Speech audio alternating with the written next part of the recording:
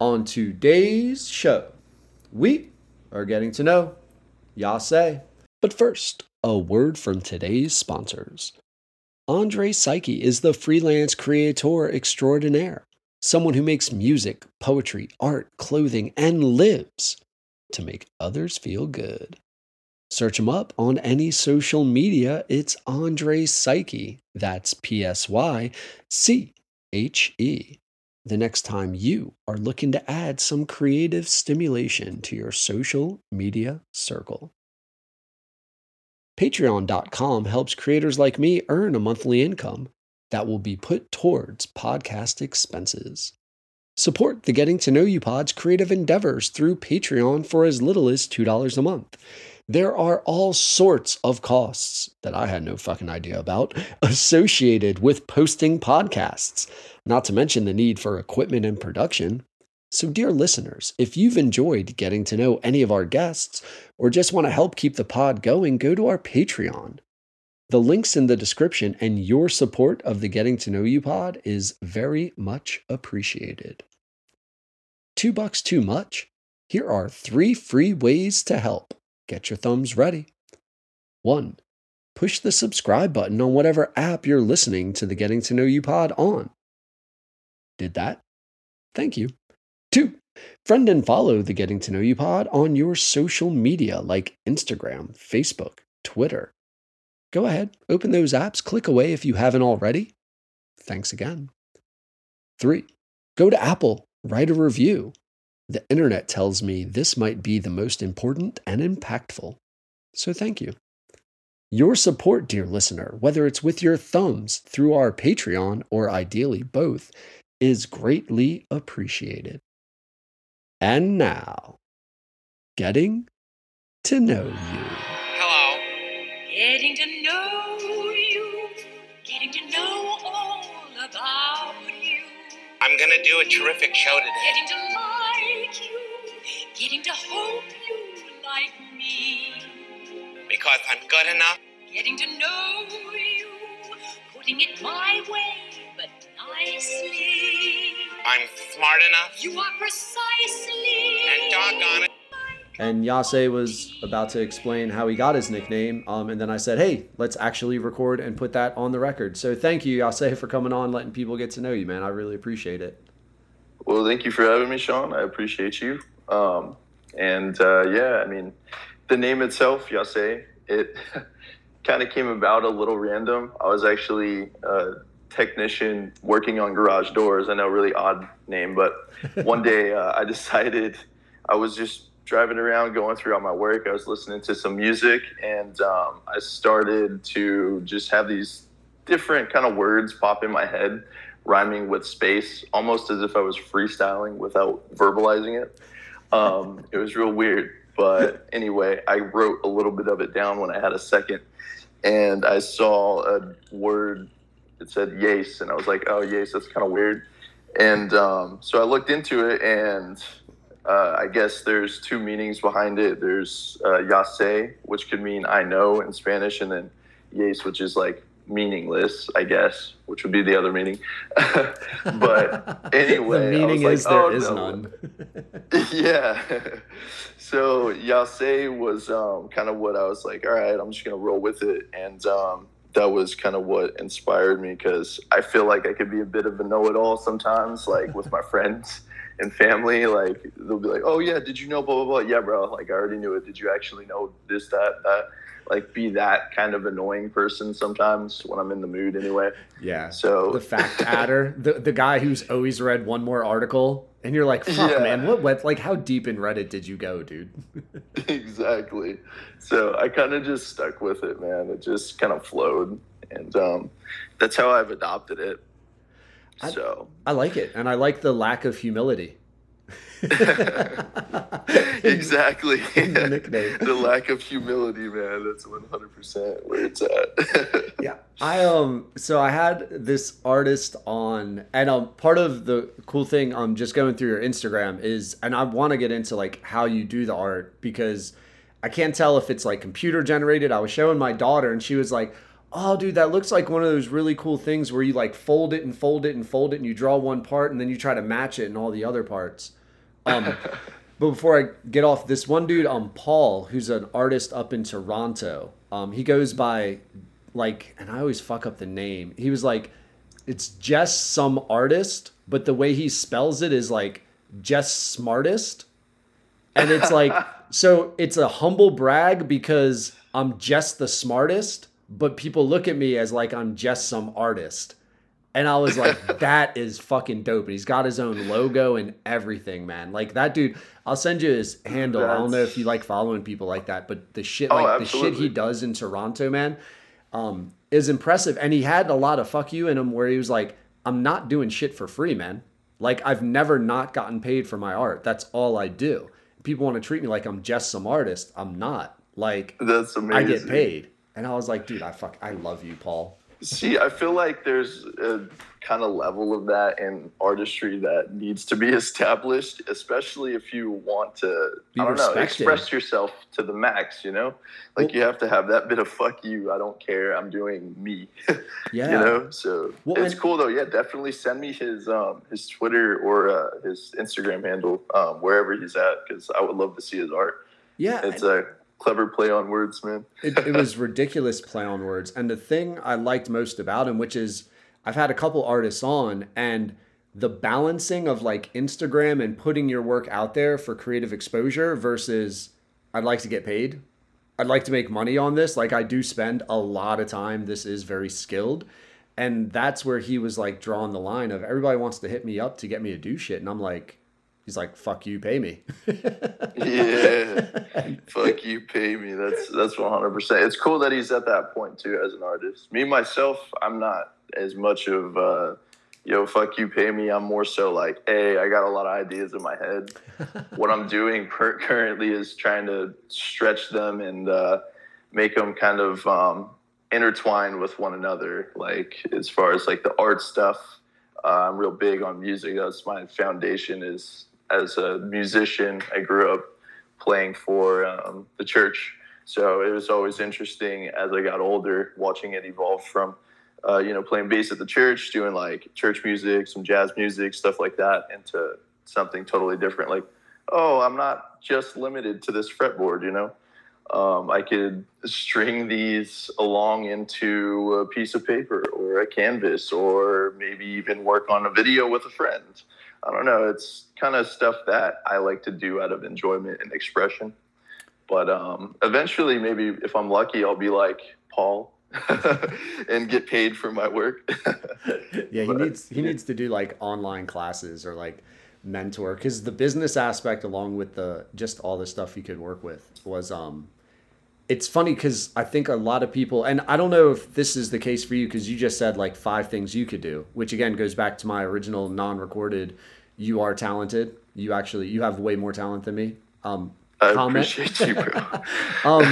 But like, I feel a lot of people wind up getting, I don't want to say like pigeonholed, but limited to like one style, or they like get a lane, I guess is what I'm thinking. And you don't seem to have, I guess your art actually, the art did kind of have this weird, I'm gonna call it dystopian vibe, but it varied greatly. It had like graffiti aspects to it, and then it had some like fine detail, and then it just had some like stupidity. There was one with like this red dude and a stick, and he's walking, and like my daughter was cracking up. She was like, that's pretty cool. And cool, I was wondering, like, does the art that I'm seeing on your Instagram, does it have like a name or something? As far as like being able to categorize it, I mean, I really just like to leave it as expressions. Like for myself, if you were to ask me, hey, could you explain like what this is? I'd say, yeah, that's an expression of whatever it was I was feeling at the time. But traditionally from like a trained artist perspective, which I am by no means a trained artist. So I just want to make that clear. This is all completely stuff I've just thrown together and I just enjoy doing, right? But I would say closely relates to probably like neo-expressionism, which is similar to Jean-Michel Basquiat. That's like a really huge influence on like what got me even wanting to put colors and paint and stuff on canvas and paper. But I love that. I also love Louis Carrion. He's an artist of today, which is extremely talented with graffiti. He is very similar, though, in that kind of neo-expressionist vibe. It seems like there's some underlying message, almost like that they have in mind while they're going about doing their work. And I approach it in a similar way. It just depends on the day, I guess, is what I would be feeling. And I also listen to music while I paint or use charcoal or whatever. So it could be definitely inspired by the song that I'm listening to. That's for sure. So like, say for example, I'll give you an example of what I mean. If I hear somebody state like, let's just say in the song they talk about complacency or they use the word complacency, I might spell out the word complacency in a really obscure manner to where you couldn't quite read that complacency was in the picture. And then I'll start to go about expressing what I may feel to be complacency on top of that. So it's may not seem that there's any like formulated direction all the time with some of them, because sometimes there's not. Just frankly, it's just like I'm throwing whatever. But there's like a good amount of that kind of subconscious direction or like influence from whatever it is I may be listening to, you know? Dude, that's cool. I love what's Salvador Dali's lane? Surrealism? Yeah, I want to say that that's surrealism. Surrealism. So, and because I'm a terrible speller, what's it called? Expressionism. So just like, yeah. No, well, yeah, I got to write it down. Neo-expressionism. So the difference, do you happen to know, compared to surrealism? Neo-expressionism is more so kind of wild, and you could see the brush strokes. Surrealism is very fine detailed and like very classic, like, hey, I'm going to take a clock, but I'm going to make this clock have this kind of element to it. And it's going to look like more almost like out of a dream. Like if I were to dream up this clock, we could still tell that it's a clock, but it has legs and it's walking. And shoot, it even looks like it's turning its face at me. I don't know how it has a face, but you know, like realistic aspects to it, as to where neo-expressionism and expressionism is a little more wild and I don't want to say unrefined, but purposefully unrefined, like where you could tell almost how they went about the process of putting it together, you know? Like you can see the layers. It's very clear where they may have been pulling down with their I use like a trowel sometimes, which is like a mason tool. So like there's little mini ones for art, but me in particular, like I'll use like a bigger one. So anyway, I'll just use that as reference. Like you can see where I pulled it down or pulled it to the left. Just kind of really unforgivingly there, I guess. I don't know. Oh, yeah, that's interesting. So yeah, because if you're not happy with it, then you just got to work with it. Meaning, like, so I'm thinking of the trowel example. Like if you go left and it's abrasive or it's popping off the canvas, whatever you're drawing on or working with, then can you, like, just can't paint over that, right? Or can you?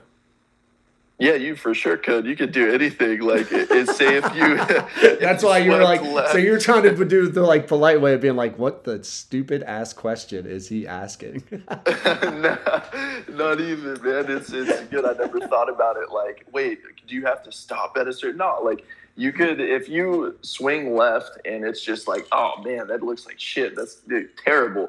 All right, well, I have like an abundance of choices at that point, right? I could choose to pull something out of a book and like throw it over the piece that I don't like, or I could literally decide to change the direction right there and pull down, or I could wait for it to dry and then go over it cleanly with another color. Or I don't know. There's a bunch of different ways to correct something that you deem to be like ugly or you don't like, you know, if you're creative enough. For sure. Yeah. Yeah, I guess, like, dude, that's why, man, I've always, just me personally as, like, a creative artist, I don't know if I've ever had, like, the fine motor skill to figure out how to make the circles, the shapes come together to actually look like something, and then like branch out from there. But I just don't have that creative. On top of that, I just don't have the creative. I can make this from scratch. Oh, this flows into this kind of part to me, man. I get so fucking like Lego like. Like, where's the directions? What's my next step? What am I supposed to do next? Versus like, oh, I can do whatever I want.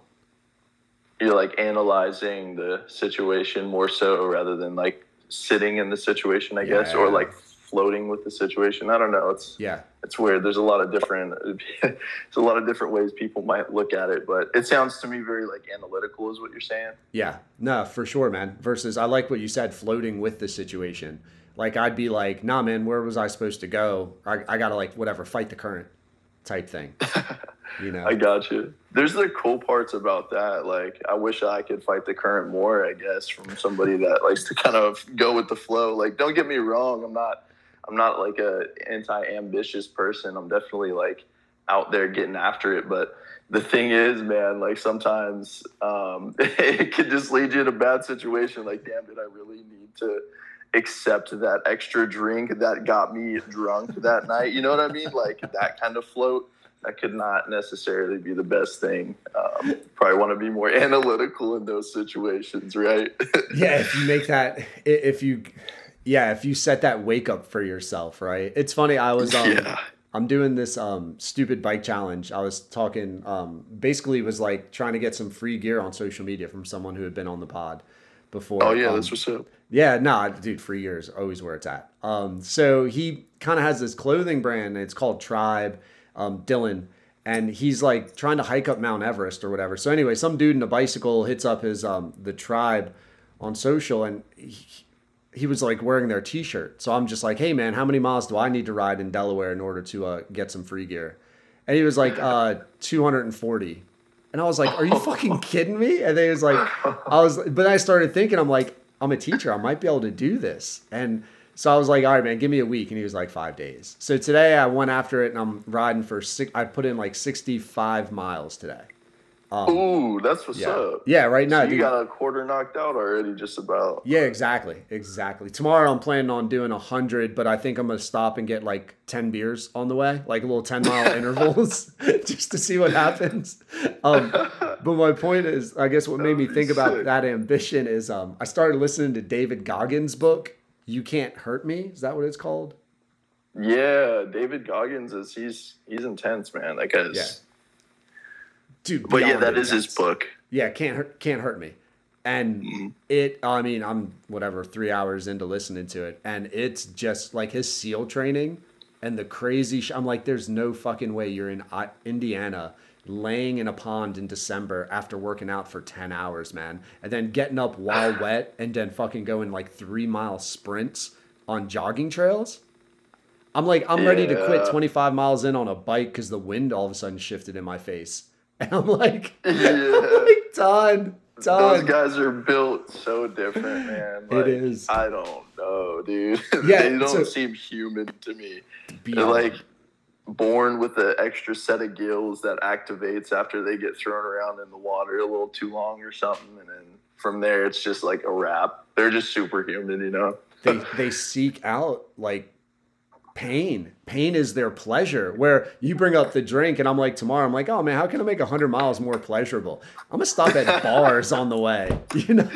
Yeah. Stop at bars, take a little note, you know, how am I feeling, and just cruise on down the road. Exactly. Put on some, I'm gonna have to like turn his book off and put on some jams, but like I'll gain more, like I'll gain weight from riding 100 miles on the bike ride, you know, where he's like talking about losing 25 bills a week because he's jogging so much. And I'm like, God, but like, that was his story, right? He was a little bit bigger before he made it to the teams, right? 300 pounds, man, which is, it's funny because he was in there for the first time.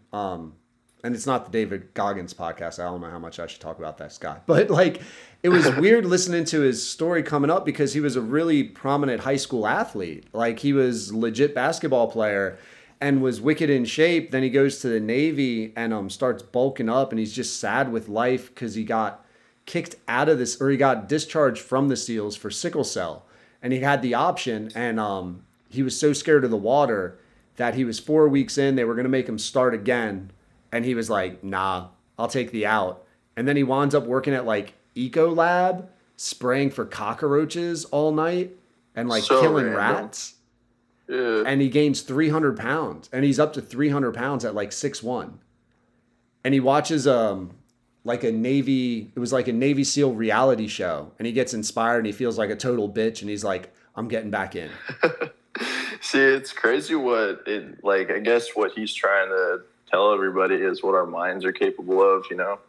It's just crazy if we apply ourselves the way that, you know, if it got to the point where he's like, yeah, I'm feeling like a little bitch, I need to change, I need to do something, fuck it, I'm gonna just do it. And he went about and got after it and just like destroyed it, you know, he killed it. So from my understanding, the guy's still doing that stuff, but ultimately from what I've seen, it's just really like, hey man, he wants us to use our minds. Yeah, use your mind to accomplish what you need. He wants, and that's the going back to like the ambition part. And I've been trying to get on that. Like, despite my night, if I set myself a 6 a.m. goal, get the fuck up and do your goal, man. You'll find time to nap later on. Like, you'll recover as you're doing it, but get the fuck up and do it. 100%, man. I feel that. It's so like a little bit about like what I'll do in the morning to get inspired. I'll wake up at 4:30. I'll go and I'll hit a jog. Depending on how I'm feeling, it'll be 1.5 miles, like, you know, smooth jog, which it takes me about 12 minutes. I don't really push it too hard. Or I'll do 3 miles, which will take me about 25 minutes. So depending anyway, that's how my morning starts Monday through Friday. And then that's what allows me to lead kind of into this real expressive state of almost like quieting the noise a little bit and just letting things float. And then if I choose to incorporate music into the process while I'm painting after that, that always helps to, like I said, to kind of like inspire. But I'm with you though, as far as just getting up and doing it, you know what I mean? Like you get to a certain point where you're like, I'm not trying to make no excuses for myself anymore. I just need to get up, do it. The alarm's 4:30. All right, you're up at 4:30. You're no longer thinking any other way than, oh man, you know, I gotta sit here and snooze this until 5 and then feel like shit when I get up at 5:30, and then it's like, you know, just get up and get after it, and then you'll be happy with yourself that you did. So yeah, there's something very real about accomplishing that goal. And it's what's kind of weird to me that I've been noticing, I forget during the winter, man, because I'm in Delaware and it's so fucking cold, and I ain't trying to jog at 4:30 in the morning in like December and, you know, whatever, 15-degree weather, which is why I'm not doing goggles. But brutal. in the summer, man, like I can get up and I can just fucking like head out the door and I'm good. Like I don't need breakfast. I don't need coffee. I don't need to fucking check social. Like I can literally just roll out of bed and put in a half hour of work, and I come back and I'm like ready.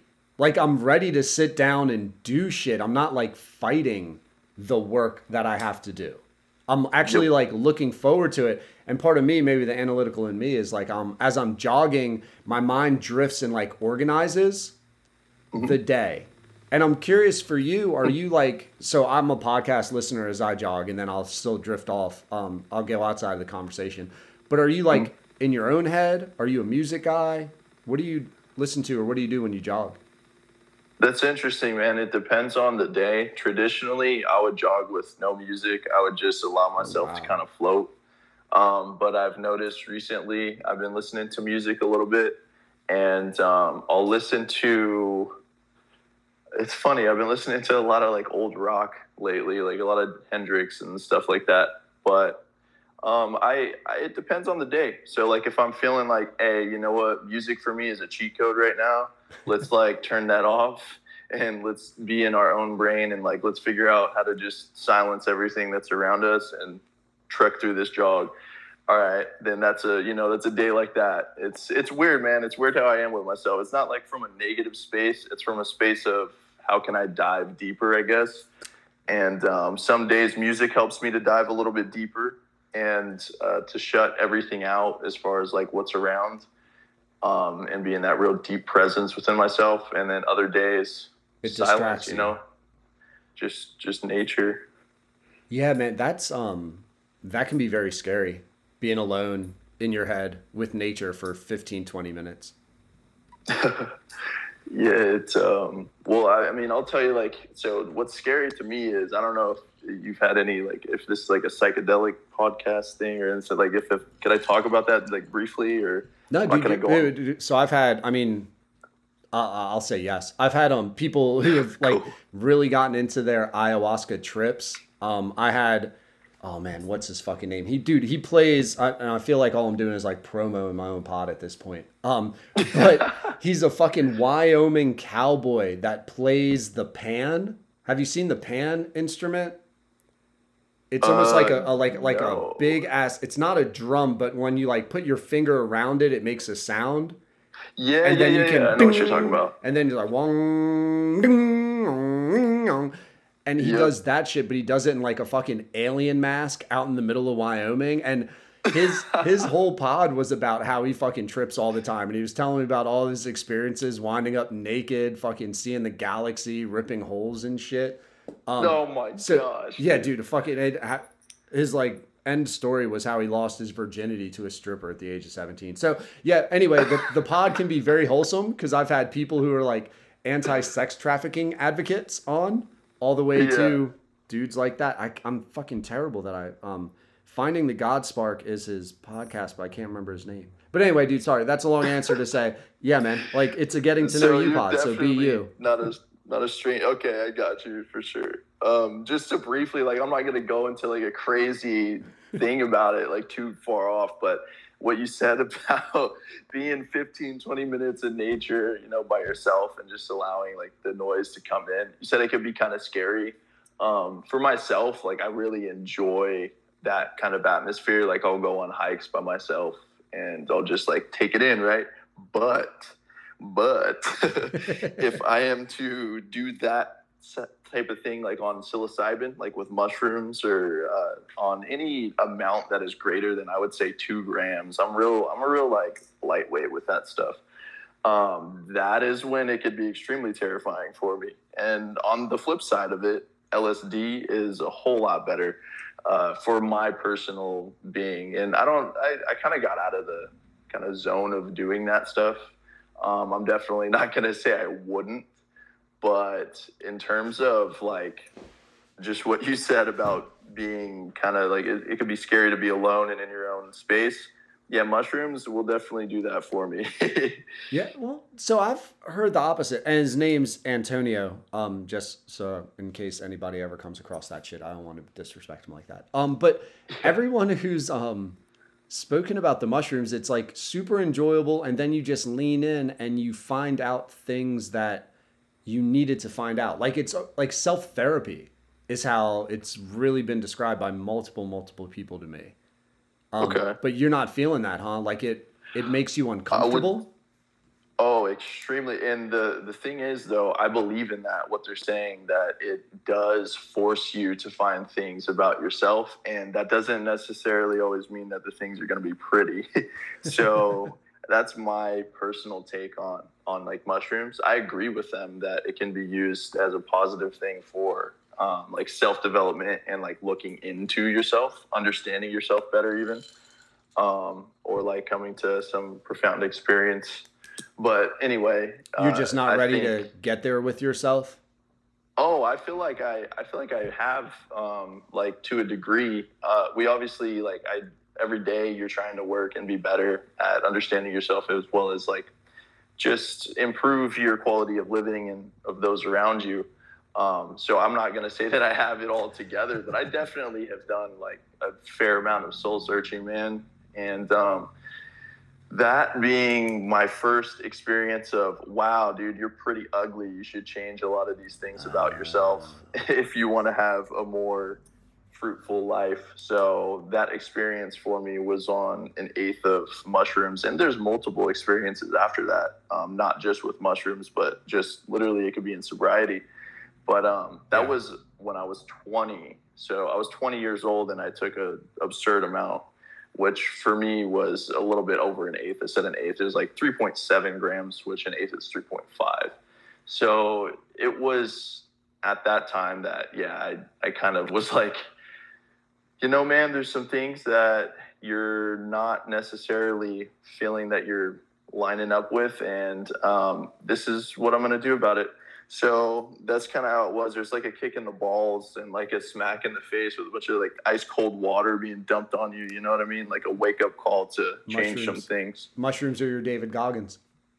Yeah, no joke, dude. It changed. It turned around a lot for me as far as like how I was operating. So what was do you mind sharing? Like, what did you, like, were you just a sarcastic guy? Because it's funny, you were like, the Yase, I know. Were you just a little too arrogant? You're like, all right, I got to find a like more playful way to be this, or were you like a thief? A thief. Yeah, stole Lamborghinis, man. No. So it was definitely like I felt like I was spiritually just not the most pleasant in life. I don't know. It's really weird, but I feel like doing things like caring. To me, what it came to was I cared too much about material things. I cared too much about what people perceived of me, and I spent way too much time on technology. So just a little tip or bit about me: between the age of 16 and 17, I did some traveling for Call of Duty, playing competitively. So I was on a team that sponsored me, and I was way lucky to be able to be in that situation. But that was a big portion of time that was taken from me of just sitting there in front of a screen, Yeah. So even after I got done with the traveling stuff, still spent a lot of time on technology, whether it be on my phone, this, that. I came to, hey, man, you need to take separation from that. It was more so things to improve what it was that was actually inside of me. And I feel like those things that I was so focused on were numbing what was genuinely there and kind of suppressing the capability. So that was more so what it was. And like sarcastic, yeah, I'm for sure like the sarcastic asshole 100%, bro. Like I can be that guy, like, just to crack jokes, but it's all from like a good place. I don't genuinely try to be like an asshole or like an arrogant guy. I try to keep it cool, Yeah, I try to stay humble. I always, like, in my head, I used to do this with kids because I'm that guy. And I guess you get a little bit of liberty. I coach basketball as well.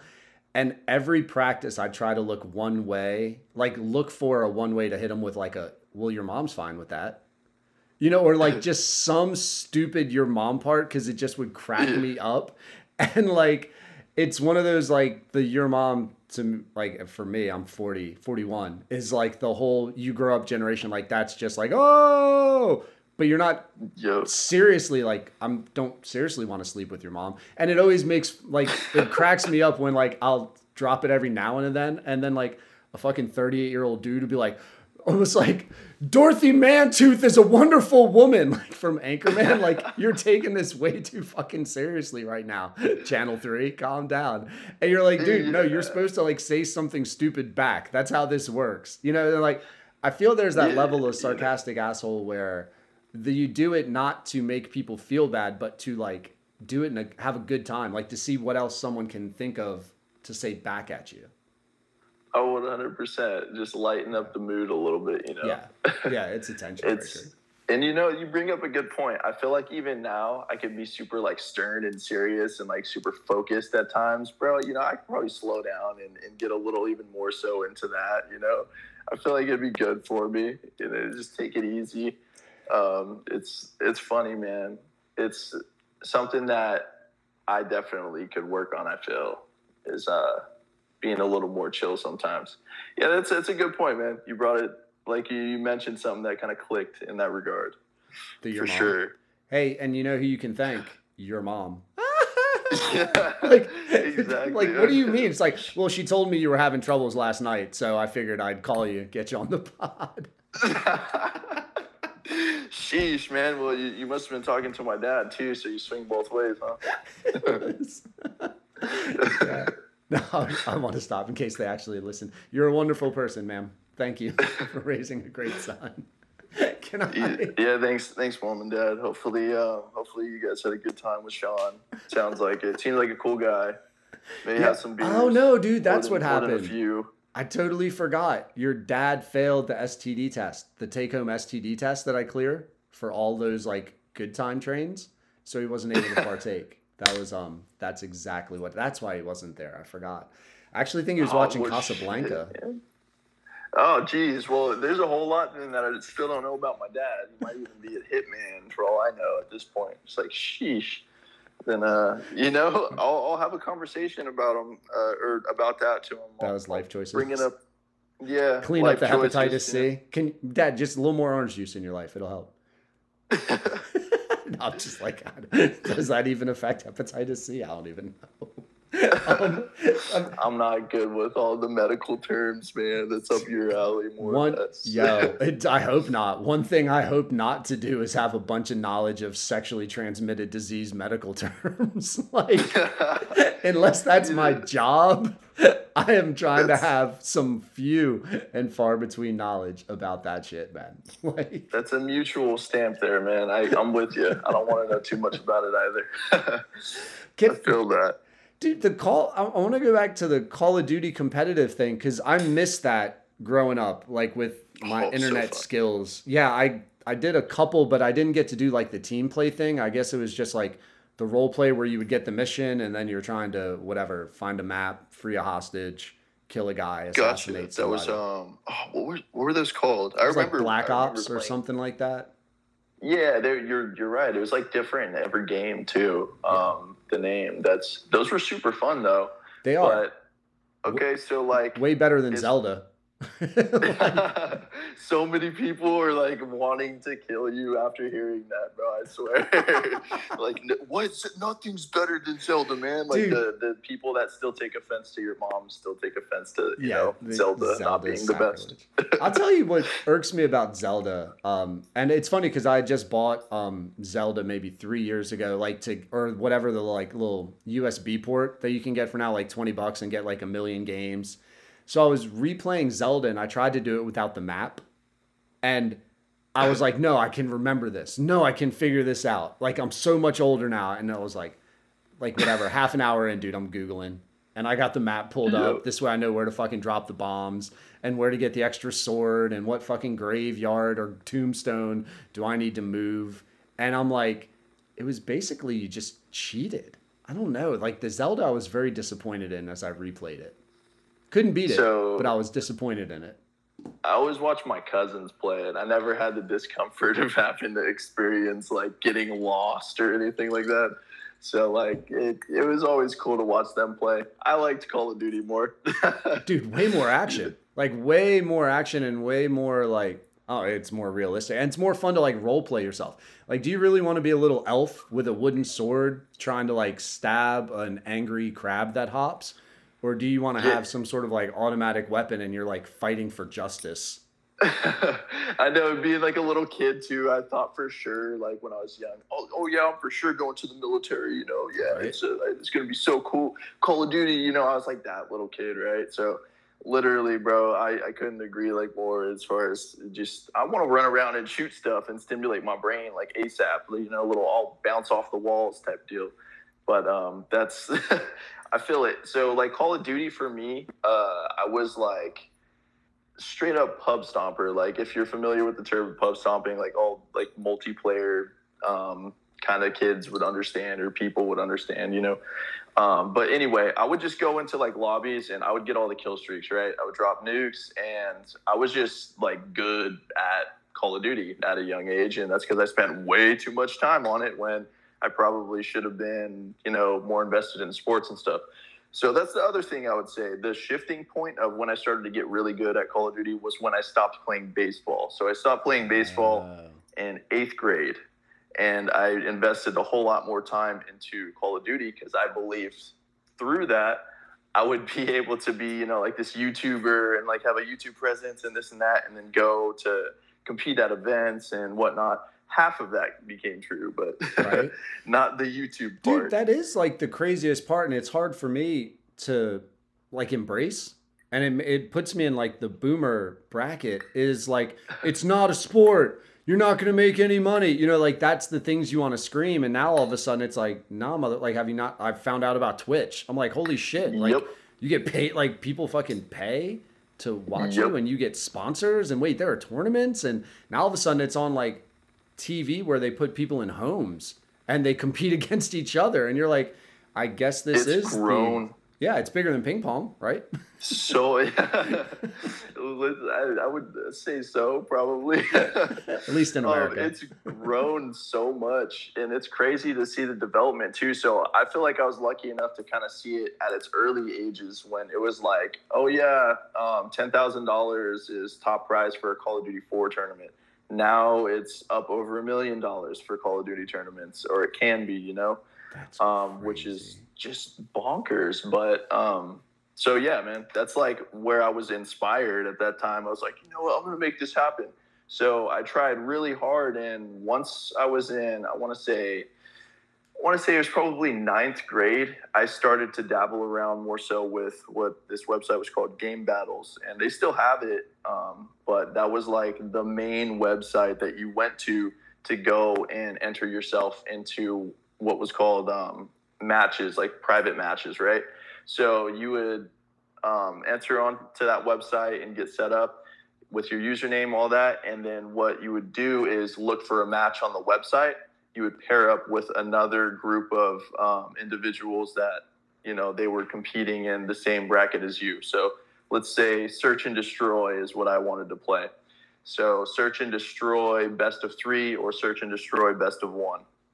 And that's kind of how you start. So you start there. And what's funny is you could be good. There's like levels to skill in like video games and everything, of course. But like in Call of Duty in particular, I would say there's the pub stomping phase, which is where I was at the beginning of getting into the more competitive phase. And then there's like when you're full blown, oh yeah, no, I'm a competitive player. Like I know that I can throw this grenade here at this time and it'll land in this dude's pocket before I ever see him, type deal. So you get to that kind of like level where you just understand the map awareness and everything like that. So it was the transition between pub stomping and becoming like a competitive player that through a lot of time and frustration, you start to learn those spots and everything. And it's only because you run into the guys that are already doing that, right? But that's the only way that I was able to get good enough to be in the position where I would go to local events. And that was probably when I want to say I was 16. So I turned 16. I went to my first local event in Sacramento. And that was really cool. I went with my buddy. We actually won. It was a Search and Destroy event. And we continued to go back to that LAN event more than a couple times. Most times we won, but there were times where there was already established professional Call of Duty players. I say professional, meaning like they've placed within the top 12 at a major event, which would be hosted by MLG or UMG. I know this is a lot of information, bro, and I'm like blabbing on, but I was super passionate about it as a kid, and like I loved the atmosphere. So there's a lot to it, you know. Yeah, I'm wondering that first tournament as you're 16. So, and this is a really stupid side note. Have you ever seen the movie The Wizard with Fred Savage? Ooh, I don't think I have actually. So it's 1989, and basically he has like an autistic brother that's, and I forget what video game he's a savant at, but he's a savant, and he's killing everybody. So like you go to the arcade, and you're like betting $5 that my brother can beat you, and you know they're hustling money and fucking buying sneakers and shit.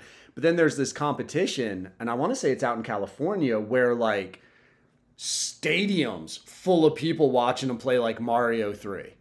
And that's like the final game, and he's trying to figure out like what to do with this turtle and how do I use my raccoon tail to fly. And that's so sick. But the crowd was nuts, is what I'm like. It was like an intense college sporting event. And that's why I'm wondering, when you went to these things, were like, could the fans fuck with you and distract you? Or are you like isolated and you're just like, people can watch on a screen? So the fans, and like, I would say fans in terms of just like how you're describing it, I would say there were other competitors there that were kind of like in the crowd behind you. as well as competitors and the crowd behind your opponent. So you'd be set up at like a little desk area, and there would be, depending on how many people you have, we'll say two. It was 2v2 to start off for me. So we have two monitors facing our opponent, and then our opponent has two monitors facing us, and it's set up on a desk. Then everybody else that came to compete or play arcade games, or we're just there for like, I think it was hosted at like a kind of a food bar place, like on the other side of where we were, the venue at first anyway. But they could fuck with you if they want. Like they had buddies that were like that we'd play against that. They'd say things or little remarks. You just like it gets pretty vile. Actually, it'd be pretty toxic. So that's the thing that I don't miss about it. That's for sure. There's a lot of like those kind of like toxic moments and stuff. As far as like in person though, it was always pretty chill. Everybody was always like super cool. They get hyped up, if somebody made like some crazy plays or something. But it was always good times, man. Like that's the thing. Like it was always good times. The toxic stuff that I'm talking about I don't miss was more so online, and that's like when people be all big online, right? And you see them in person, they would just want to shake your hand, like say, "Oh yeah, what's good, man." But anyway. Dude, that's interesting too, because that's what you always hear, right? Like every troll or whoever when they put something on a screen, you see them in person, it's the complete opposite. And you actually got to meet some of the people that were fucking with you online or leaving comments. Oh, absolutely, yeah, absolutely. And there's only one guy that was badass enough to keep like that whole aura even in person, and his name was Mommy, oddly enough. So like, and it's funny because he's just this dude. He wasn't the greatest like skill wise or anything, but at events he always like exuded that kind of energy. Everybody wanted to be around him, right? Because he was just this stacked football player dude that didn't give a shit. So he would talk shit to you online, and then he would literally like, if he was talking shit to you online, he would test you like in person too, like if you talk shit to him, right? So I was always cool with the guy, and I never had any issues with him online. So it was always like smooth interactions. I got to enjoy his good side, so to speak, in person too. But yeah, man, you get to see some people that like they're like a chihuahua, right? They'll be barking online and everything, and then you just say what's up to them in person, and they're actually chill. And then most times I would say I'm kind of a more chill dude.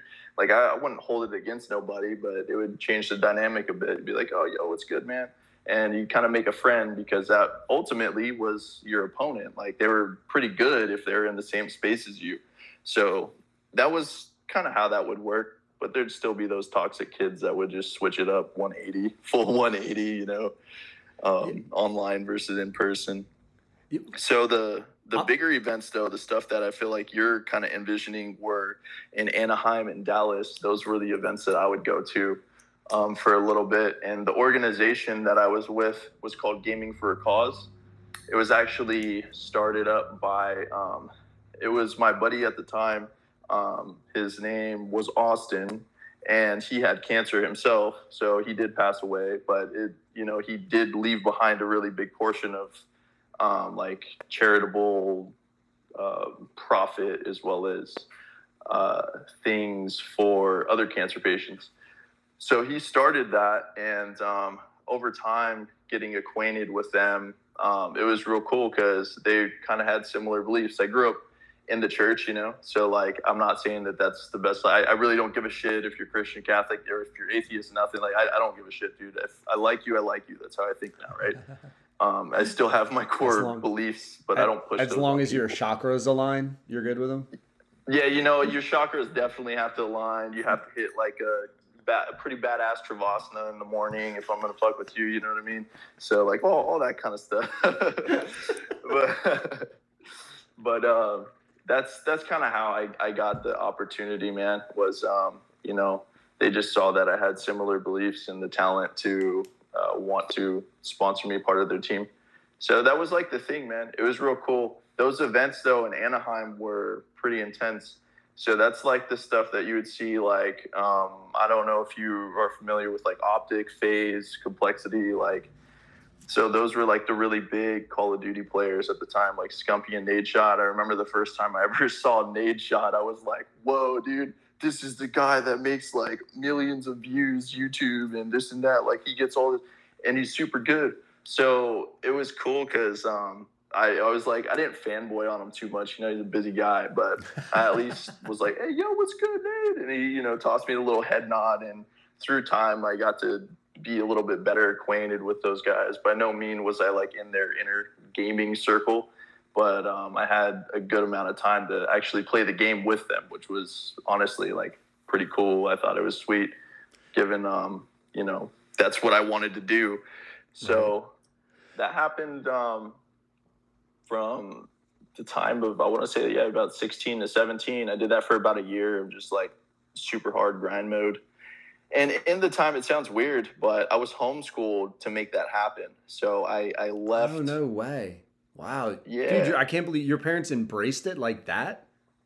Yeah, it's because I was good, man. I'm telling you, I was good. Like I got the sponsorship. Like it was shaping into like what it was. But the other thing too, though, is like my parents are super cool, bro. Like they're super cool. They're real supportive of like our passions, our dreams, everything. And my dad, he's got like a family business. We'll work the family business. It's primarily with like home renovation stuff. So he definitely taught us like how to use our hands and work at a young age. Nice. And as long as we were applying ourselves in that regard, he was very supportive of our passions and stuff. But yeah, so they allowed me to go into homeschool my it was my junior and senior year. And that's when you were fine with that. Giving up senior year of high school to be homeschool. I would feel like early on I'd be good with that, but later, like at that point, don't you want to have the last hurrah? Don't you want to run the hallways, be around all these people? No, man. I didn't care. I really didn't care. Don't get me wrong, that was my favorite part of school. Definitely was the social aspect, but I didn't give a shit, man, about like I wanted to get out of there as soon as I could. Every morning that I went, I was just like, gosh, dude, I have to sit here and learn about like things that I don't even want to learn about. And it's like, I don't know, school is always weird for me, man. So that's just something like weird in a sense of like I didn't understand why I had to be there, you know? So it was, and that can all tie into, you know, my mushroom trip down the road of, hey man, switch this way of thinking about yourself. You know, I feel like be a little more this way or cut out these things, you know. Maybe I would have done a little bit better in school if I took mushrooms, you know, when I was 16 or something. Okay. I don't advise that, but definitely not. just in tea form. Just whatever, a 16, what would that be? A gram and a half in the morning with your cereal? A little bit of honey. With your cereal, no big deal, you know. Take a walk through space real quick. But, no, dude, I think actually, you know, that's because it's been so long for me to be in high school that like I almost romanticize it at this point. But I think I was the same way, dude. Like I was like, I just want to fucking earn money. I got my crew of like, I've never been like a big popular guy. I've always been like, I just want a couple of people that I'm good with, that I can trust and hang with. I don't need to fucking know 100 people like that. And yeah, I looked to ditch school every chance I could because I always thought life outside of school was so much better. So yeah, now that I'm like really thinking about this, that would make sense because why wouldn't you want like the rep or the cred? Because it had to be like better than being whatever the fucking high school quarterback. Like being sponsored for Call of Duty had to have some sort of like social equivalent of like you're the man, right? Oh, dude, like I can say like you had groupies? Sophomore year when I started to take it more serious. And that's when like I would have kids like pull up on me that I didn't know that were like, hey man, I hear you're pretty good at Call of Duty, bro. Yo, you should see me, bro. Like, what's up? I'm pretty sure I'll smack you, like type of thing. Like it'd be like kind of a competitive thing, but it was always cool though. Yeah. Like I'm not trying to make it sound like it wasn't cool, but yeah, there's a little bit of like acknowledgement just because, you know, video games are really big for high school kids and it's only gotten bigger, it seemed like. But it was like, yeah, that's the kid that skipped school to play Call of Duty on the releases. And, you know, all he does is play Call of Duty. That's like literally what it was, man. Like, I kid you not. I would skip school for the Call of Duty release. I would like take days off to play Call of Duty. It was like kind of bad, bro. So that's like what I'm saying. There's so much time spent on technology and Call of Duty in particular. But it was real fun, though. It was real fun and opened up some experiences. And I never had a problem with like friends and stuff like that. I wouldn't say it. I was pretty fortunate. People were always real nice to me. So I didn't get like picked on or nothing. Or yeah, man, I was just lucky, dude. Just a lucky kind of guy.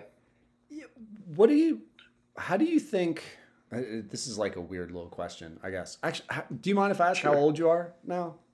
Yeah, I'm 25. Gotcha. All right, yeah. So then it's been a little bit in your life since then. How For sure. How impactful and shapeful? Like, would you have your mentality? It seems like, Jesus, I'm terrible asking questions because I don't want to be rude, but it's like you almost had to go through the technology part to like now embrace this wokeness of awareness and like not looking for distraction. So I'm wondering like how big of a deal that Call of Duty years were for you in your development. So, like as a question, how big do I think that they were? Just on or like, like, can I acknowledge like, I mean, I get you though. That's not the easiest question to kind of form, right? So like do you regret? Is there a regret for that experience, or is it like, man, that was part of what I needed at that time?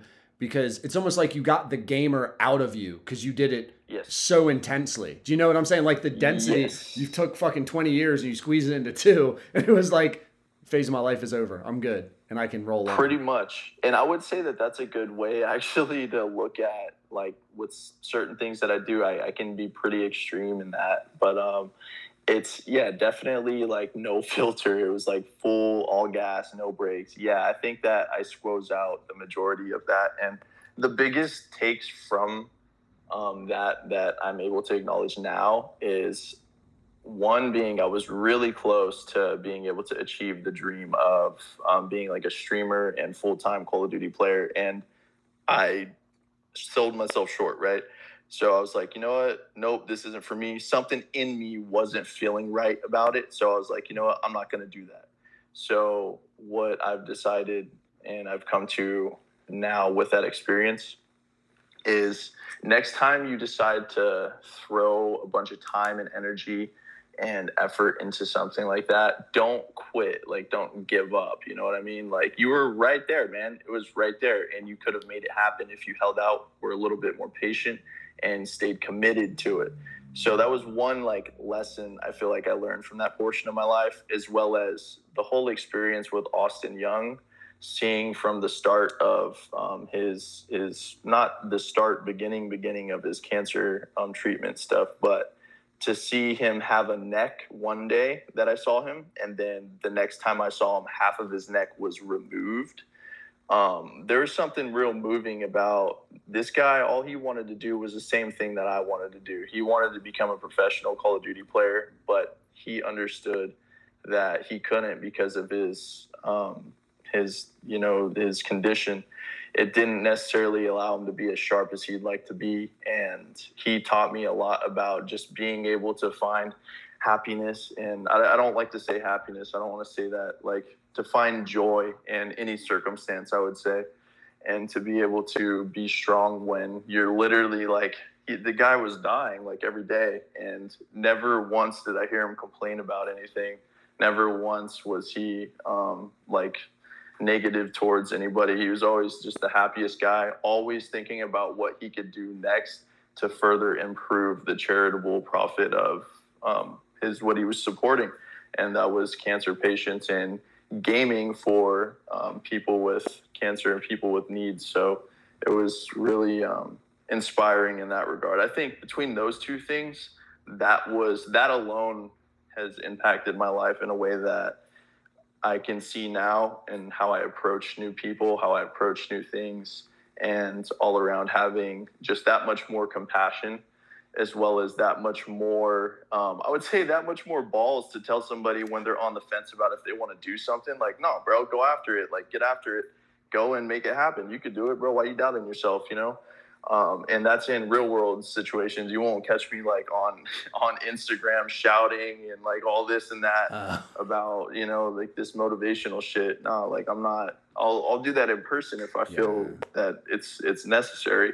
But to get back to what you asked initially, I think that was the whole purpose of it, was those times, that the 2-year span of just excessive video game playing. I don't think it was in vain. I think that the big picture for me and where I'm at now, it helped to develop some of the positive things that I like about myself now, and helped me to see things in a different light. So oddly enough, through sitting there playing Call of Duty, it just leads to all these other experiences, which is why you never know. You know what I mean? Like, you never know. I would say if you have anything that you're genuinely interested in, you think that you have potential of doing so, like, just give it everything that you have, put everything that you have into doing it and see where it takes you, you know? I mean, it seems like that's kind of what you're doing with your podcast. It seems you're consistent with it, and like you found something that you really like, and you're sending it, man. You started doing your research on how to put it together and to make it happen, right? So yeah, I can't market it worth a shit though. That's my biggest issue. It's like, you said what? I can't market it. Like, that's the next thing I got to start reading about and figuring out, is like how to. Because it's, and again, it's not about me, but like the podcast thing is, it seems weird because there's so much out there and I don't have like this target audience.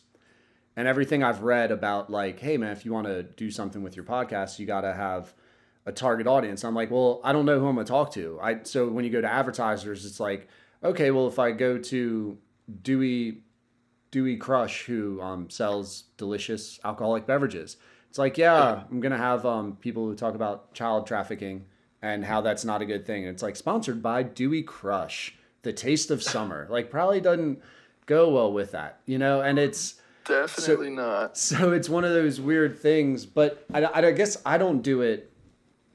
It's a little different, I think, for me than for you and someone like you at your age, because you're looking at like that gaming as opportunity, as career, as income, where I think what I'm doing with this is just seeing like, it's kind of cool that I got my own fucking thing. Like, I almost look at it like I created a business out of nothing, even though it's not profitable. It's still mine, and I get to like figure stuff out by going through it.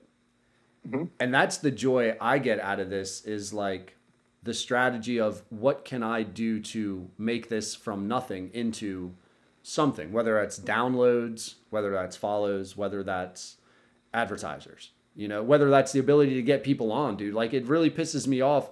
I'll be on somebody and I'll email them and be like, hey, do you want to come on the pod? And I'll get a politeful decline. And then like 2-3 weeks later, I see him on Joe Rogan's podcast. And I'm like, who the fuck did I think I was, that this person was going to give me 3 hours?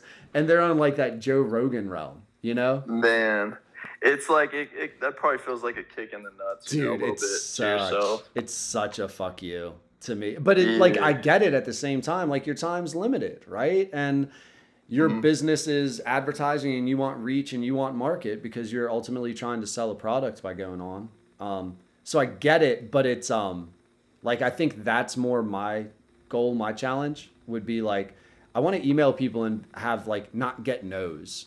I want to get like, fuck yeah, man, that sounds great. That'd be awesome. People will listen and shit like that. Yeah. You know?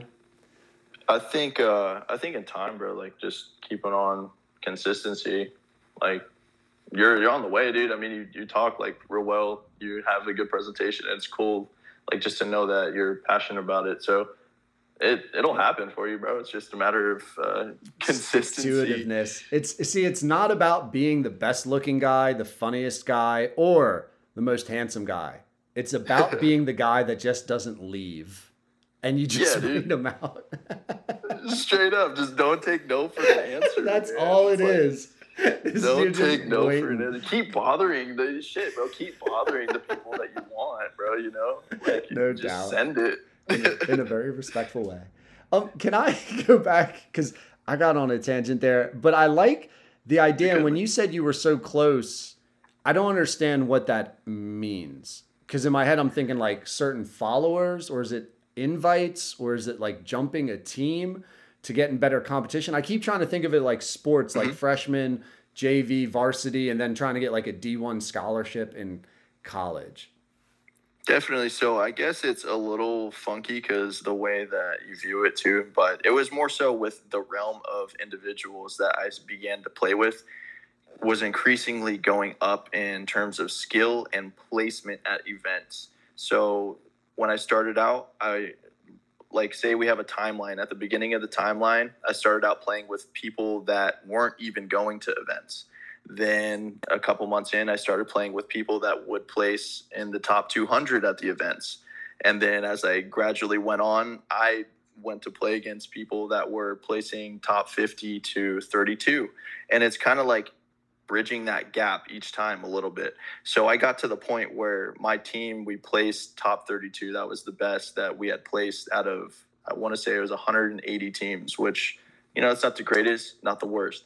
But it was the opportunity to play against people that were in that top 12 realm. So that's when you're playing against like Optic, FaZe, Complexity at the time, Farico. There's like a lot of like these weird names and stuff that maybe somebody that was playing would recognize. But that's what I mean by I was getting closer. So I was able to build the connections now with those guys to get scrimmages with them online versus only being limited to playing them at events. So with each really event, it was getting that way, you know?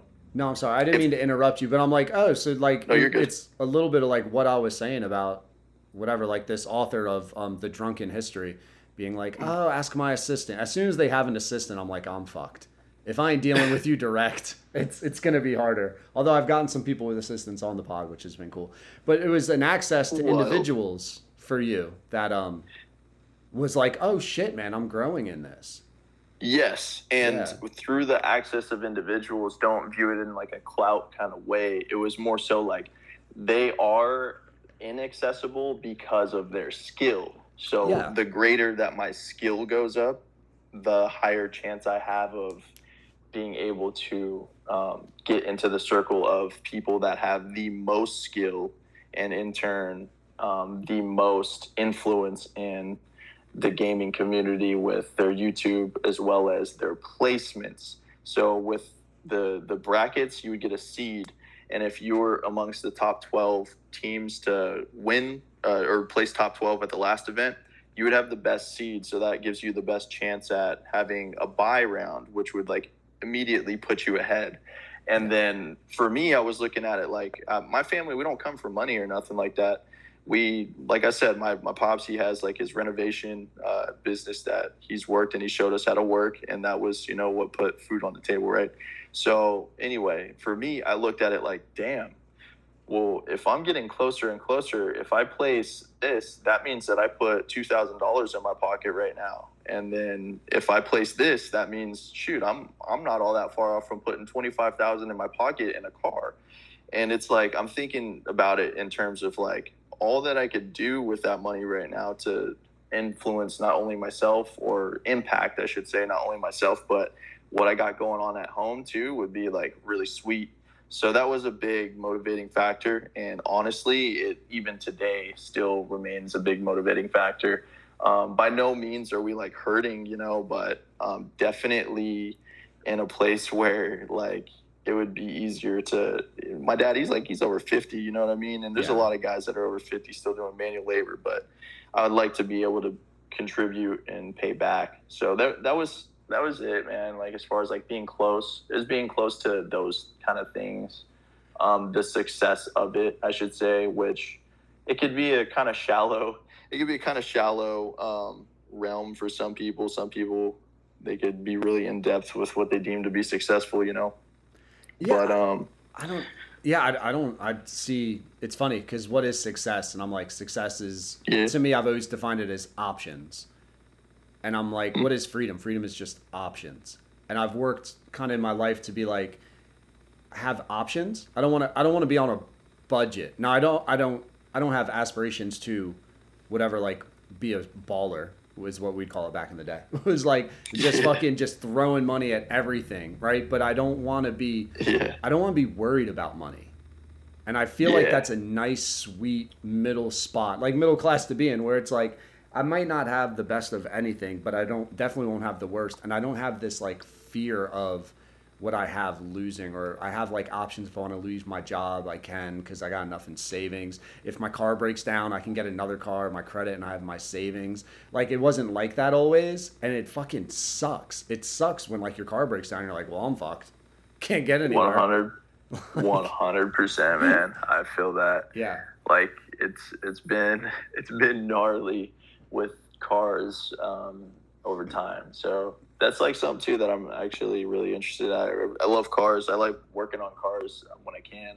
So like, I've always had like older cars. Right now I have a 91 Mazda Navajo. Mazda really Navajo. I've never even heard of a Mazda Navajo. I gotta look that up. It's basically like a kind of like a Trailblazer, but for Mazda. The difference being, what makes it kind of unique is it shares a similar platform to the Wrangler 4.0 Jeep motor. So it has a really nice motor in it, which is sweet. But it's an unusual car, man. Like, what I had before that was a 1987 E30 BMW. So it was a 325i stick shift, all original. It was super sweet. But I just had to make some space. So I like old cars and stuff. And yeah, with that comes exactly what you said. Shoot, when it breaks down, you either got to fix it yourself, or you're paying somebody out to do so. Unfortunately, this last time the BMW broke down on me, I was like, you know what? I can't fix it, so I got to sell it. That is it weird having a BMW at all? Just like so when you go with like the word shallow about trying to earn money with games, I hear the word BMW, and there's a lot that goes with that word, I feel you. I don't have it anymore, but the one that I got, it was like a cheap one, man. It was like an old school. I got lucky on it. It was 1987, so it wasn't like anything too flashy or nothing. Yeah. But I bought it for the reason in mind that I knew if I bought it at that time for the price I did, I'd be able to make money on it down the road.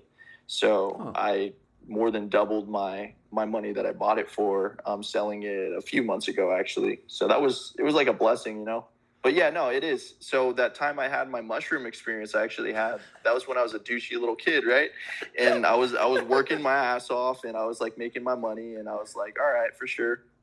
And I did have a newer BMW at that time, and that's when it came down to, dude, detach yourself from the material things, So that was part of it. It's interesting that you mentioned that, because 100% there is like this kind of weird stigma that comes behind having certain vehicles, and it oftentimes comes from our own like kind of insecurity, I guess, like wanting to feel like, oh yeah, you're the shit because you drive a certain car. It's like, nah, dude, you're the shit for what's inside, not the car that you drive, Yeah, no, status, right? The status that it brings is the judgment of others will know who I am without knowing who I am.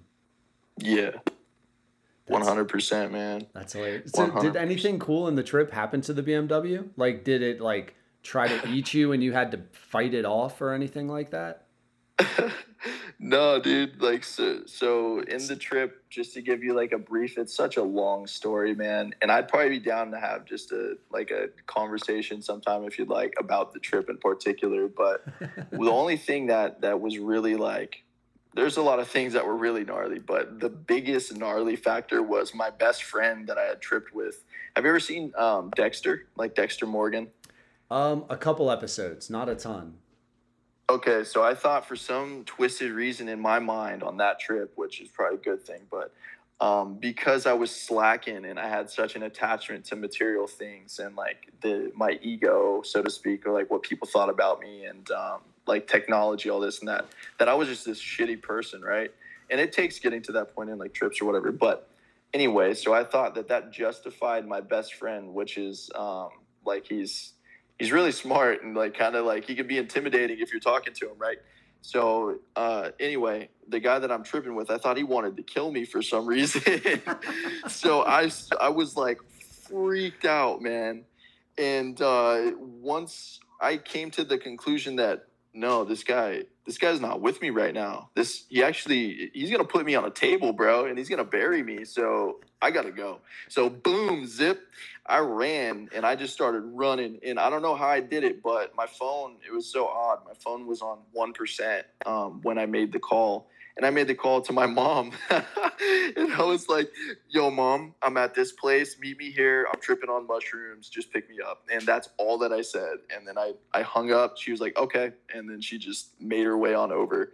But I thought he was going to kill me. So, yeah, that was like the only like kind of like, I can't say only, dude. There were so many things. But that's what spiraled the whole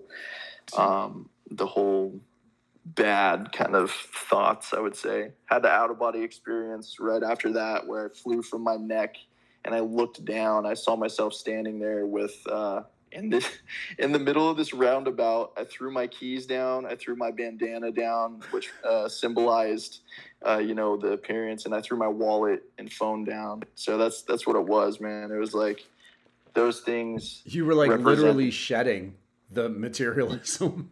Yes, absolutely. And I was looking at it and I was like, whoa, dude, this is crazy.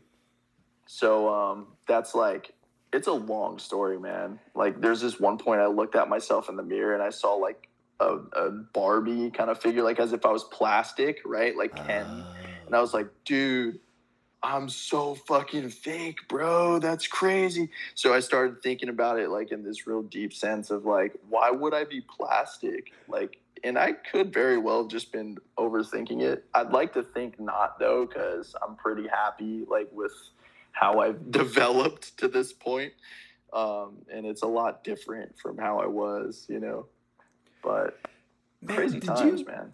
Dude, did you get to do you have any theories about the root cause of why you feel you were that? Actually, you know what? No. What I'm thinking is like, were you really that materialistically self-centered?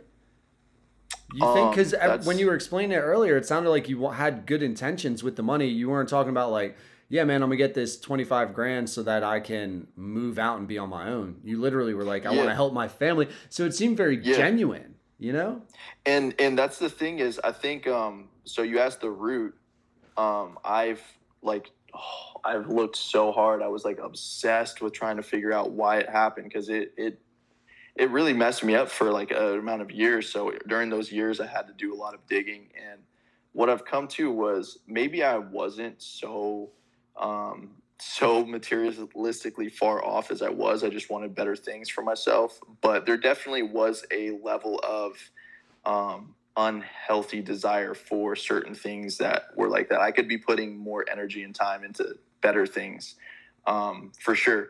But anyway, to come full circle back to like maybe a root, they do say sometimes if you take a larger amount of some kind of psychedelic substance or something like that, it could activate some dormant state that was in your brain. Like say if you were somebody that had like some kind of bipolar disorder or like some kind of schizoaffective disorder or something. Yeah. I don't know. I don't want to go throwing around all these terms, but because I really don't know, but it could have activated something that was sitting dormant in my brain, just biologically or physiologically. I'm wondering if it was like for some reason, a fear thing.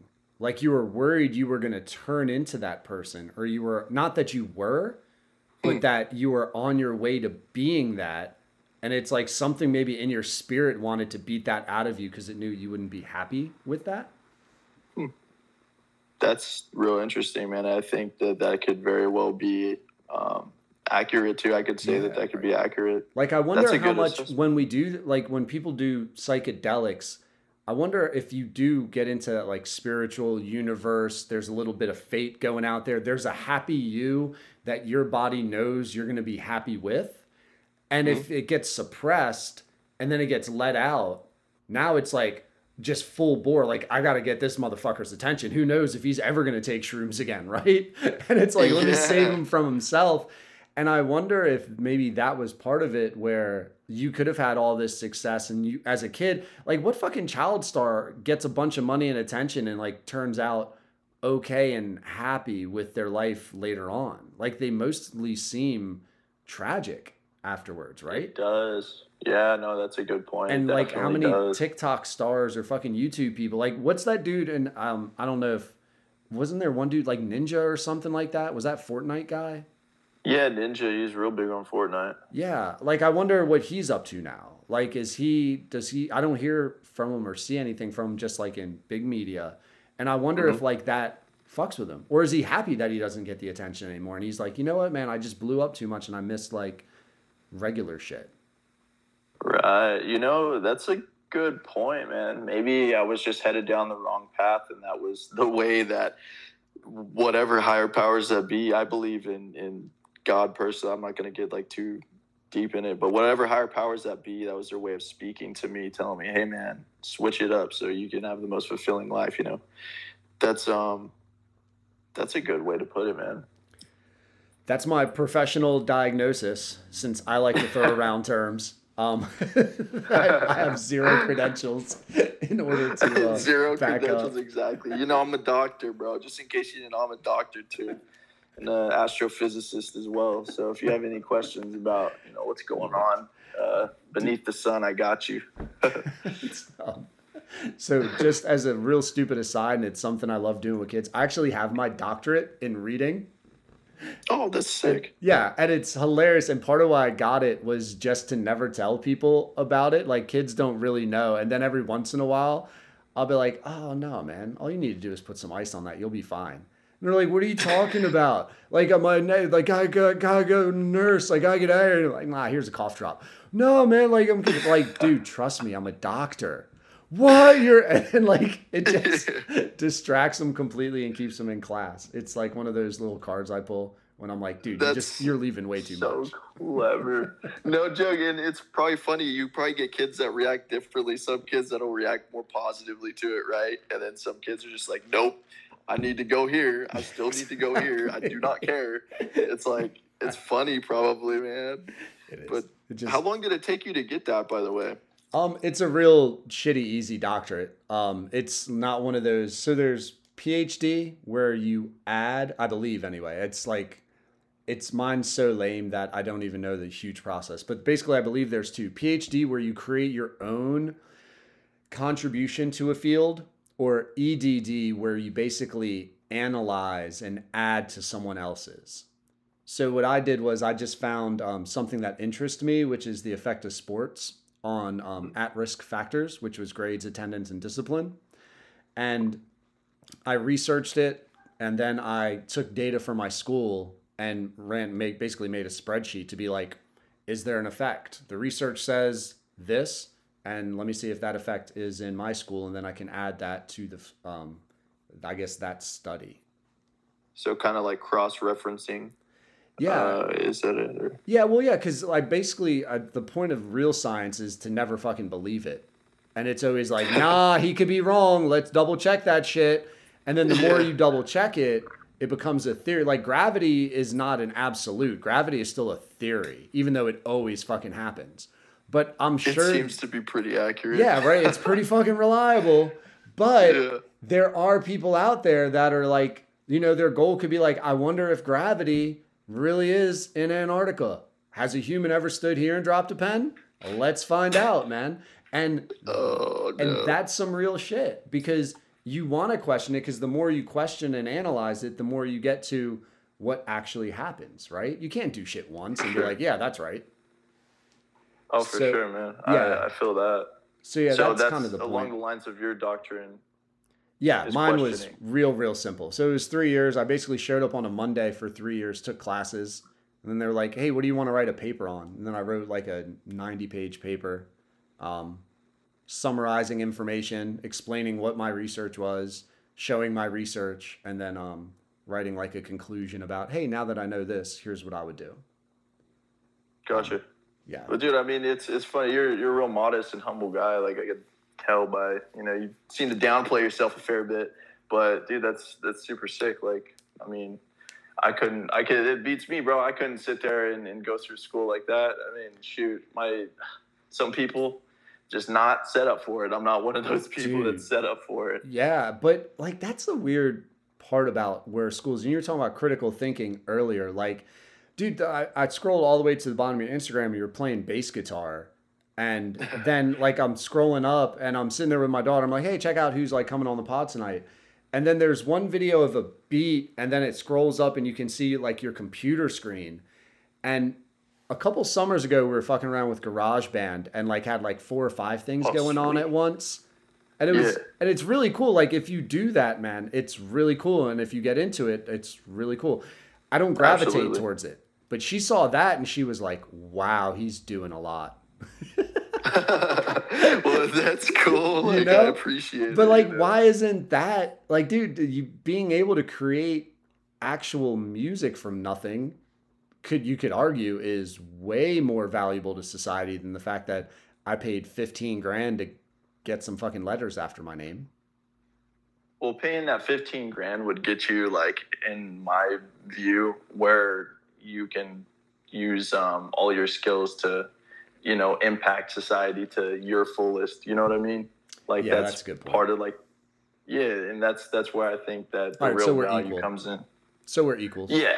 Yeah, we're all humans, bro. That's what I'm talking about. So it's like, you know, that's what I like. I like just acknowledging and appreciating one's strong points. And then if they ask, you know, be like, hey man, where am I slipping up, you know? Or if you feel the need to tell them, like, you know, hey, this is where you can maybe improve. But then again, who are we, right?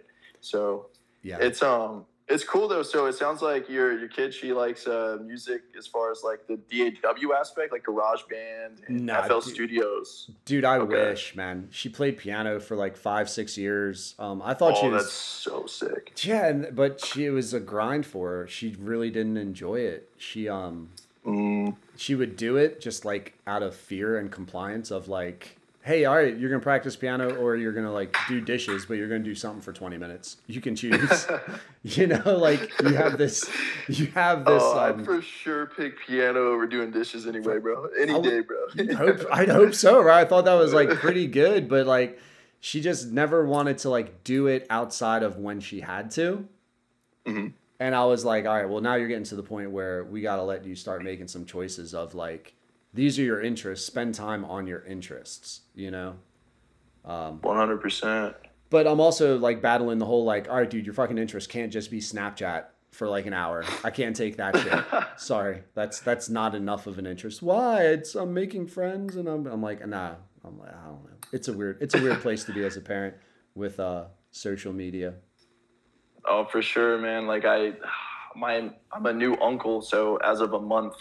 And my brother, I don't know how he's how he's gonna do. Well, he'll do fine. Like he's in the military and stuff, so he's pretty like precise with like I don't know. He's a simple guy. Like a simple guy, as intricate as he is, I feel like he'll be fine with it. But I get to thinking, damn, bro, one day there's a good chance that I'll have my own kid, and I don't plan to have a kid anytime soon, but. I get to thinking about it, man. Like what you said, it's a weird place to be for a parent with social media and stuff like that. Because it's like, I don't know, there's so many things that I guess you could worry about as a parent. Because at that point, I mean, you would know better than what I hear, but there's a certain level of your kid is like more important than you in most aspects. Obviously, you need to take care of yourself, but making sure that kid has everything that they need is extremely important. So it would be really like a heavy weight, you know, a heavy burden. Especially when you don't understand it, man. Like my limit's Instagram, and I only got on it because of this podcast. Like I didn't even have Facebook. I was very anti social media. I would just send you a text if I wanted to share a stupid fucking video with you. I don't need to post it on Facebook and like hope you come across it. I was like, that just seems silly to me.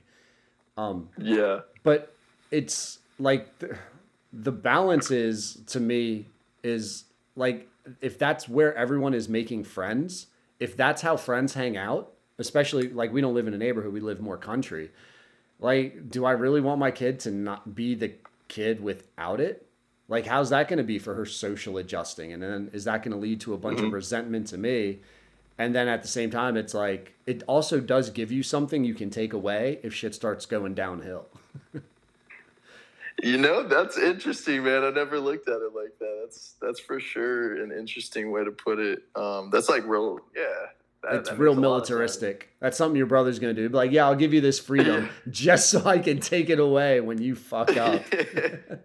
No joke, but that's cool though, man. And I, as far as the social aspect of it, that makes a lot of sense. You don't want them to be without those social interactions, right? Yeah, dude. They need to develop socially.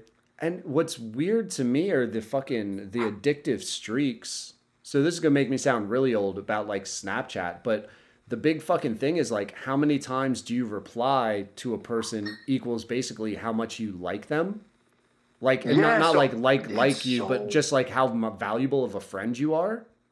Exactly. It sets up this really weird psychological thing. I had a conversation with this about with one of my friends the other day. She was like, "Yeah, you know, I'm really good at like keeping up on my Snapchat streaks or whatever." And I was like, what even is that? Because I don't use Snapchat. And she was like, "Oh, that's like, you know, when you respond or like talk to somebody X amount of days in a row, there's this little fire emoji that comes up with a number. And however many days in a row, that's how many, you know, how high your number will be." So like I used to have like double digit numbers like all the time. I'm like, oh my gosh. So it was like a little trophy to you to get those numbers up, right? She's like, well, yeah, kind of. I liked maintaining them. I'm like, dude, that is so crazy. It just got me thinking about how they will spawn the idea of spend more time on my app, I will reward you. Yeah. You know? I don't know if that's where you were going with it, but dude, clicked. It's the manipulation for the kid 100%, but the other sad part is like if we fucking go camping for a weekend and like the reply is something stupid like fucking, okay, oh, I saw your story, here's a picture of a table, send it back, and now my streak continues, which I'm like, so you're not even like actually interacting and laughing about some shit with them, like you're just fucking, oh, saw it, done. But like the friends will give her shit. They'll be like, "Oh, are we not friends anymore?" And I'm like, "What? How does that happen?" Well, remember when we went for that bike ride on Friday and like, because she doesn't have she has to be on the internet to access it. She doesn't have like a data plan. And I'm like, "Oh yeah, when we were just like out on the beach all day and then we went for a bike ride, then yeah, you weren't on your phone." "Yeah, well, I lost like 5 streaks and a couple people think that I'm not their friend or I'm mad at them. So I have to just tell them what I was doing so that they know I'm not mad at them." And I'm like, that's a lot of fucking social pressure for a 12, 13-year-old. Oh, yeah. That's a lot of energy taken from you, too. Right? Like extreme. Like, if you're having fun on the beach, do I really want you worried about, like, oh, is there a chance we can go home so I can, like, snap streak up? Like, no, I don't even want that in your mind. I want you to be, like, in the waves. The moment. Yeah, in the waves, man. In the present. Play with sand. Fuck. I feel it. It's a real easy thing to get lost up in, for sure. Like, I could even say myself at times spending too much time on social media. It's like, it's something that earlier on, like years ago, I was a little more concerned with, and then watching it develop and pan out how it is, it's like, damn, you know, that's, you just accept it. Like for me, I try to accept it to a degree, but I don't try to control, like my brothers or anything like that. Having a kid would be a lot different. I'd for sure be controlling the amount that they were on. They're like, no joke, like no joke. You could hate me if you want to hate me for it, but like, you know, I would be more along the lines of, yeah, you got like an hour, limited to an hour. Yeah. And that's just because I believe in an hour of being able to shut down your brain, you know, just do nothing. Yeah, because I think that's it, right? Like, I think to myself playing Mario, my game was Mario, and it's like, yeah, it's relaxing. I play NBA 2K20 just against the computer now, and I'm like, it's a great way to just zone out and do nothing. And I think people need that. Like, that's fun. But if that's your primary and if you're twitching for it, that's an issue, man. Yeah. Definitely. It's real easy to be twitching for it today, too. It's all around, you know.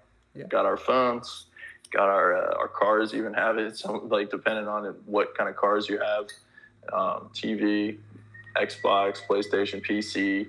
Like, there's so many different avenues to just expend your time. You know what I mean? Just take up your time. Yeah, and I don't know. With these conversations, they tend to, like, go everywhere, which is a good and a bad thing. But I'm kind of curious, since we're talking about social media and just going back a little bit to your art, like I would feel social media would be the biggest way if you're trying to get seen or develop like a following, or maybe even get commissioned to be like, hey, I want to buy that from you. Are you in that kind of place with it, trying to balance that at all? Because it looks like the majority of your social media, there was this weird little, which I don't get, because again, I'm a boomer, the what are those like background sounds that were on your SoundCloud?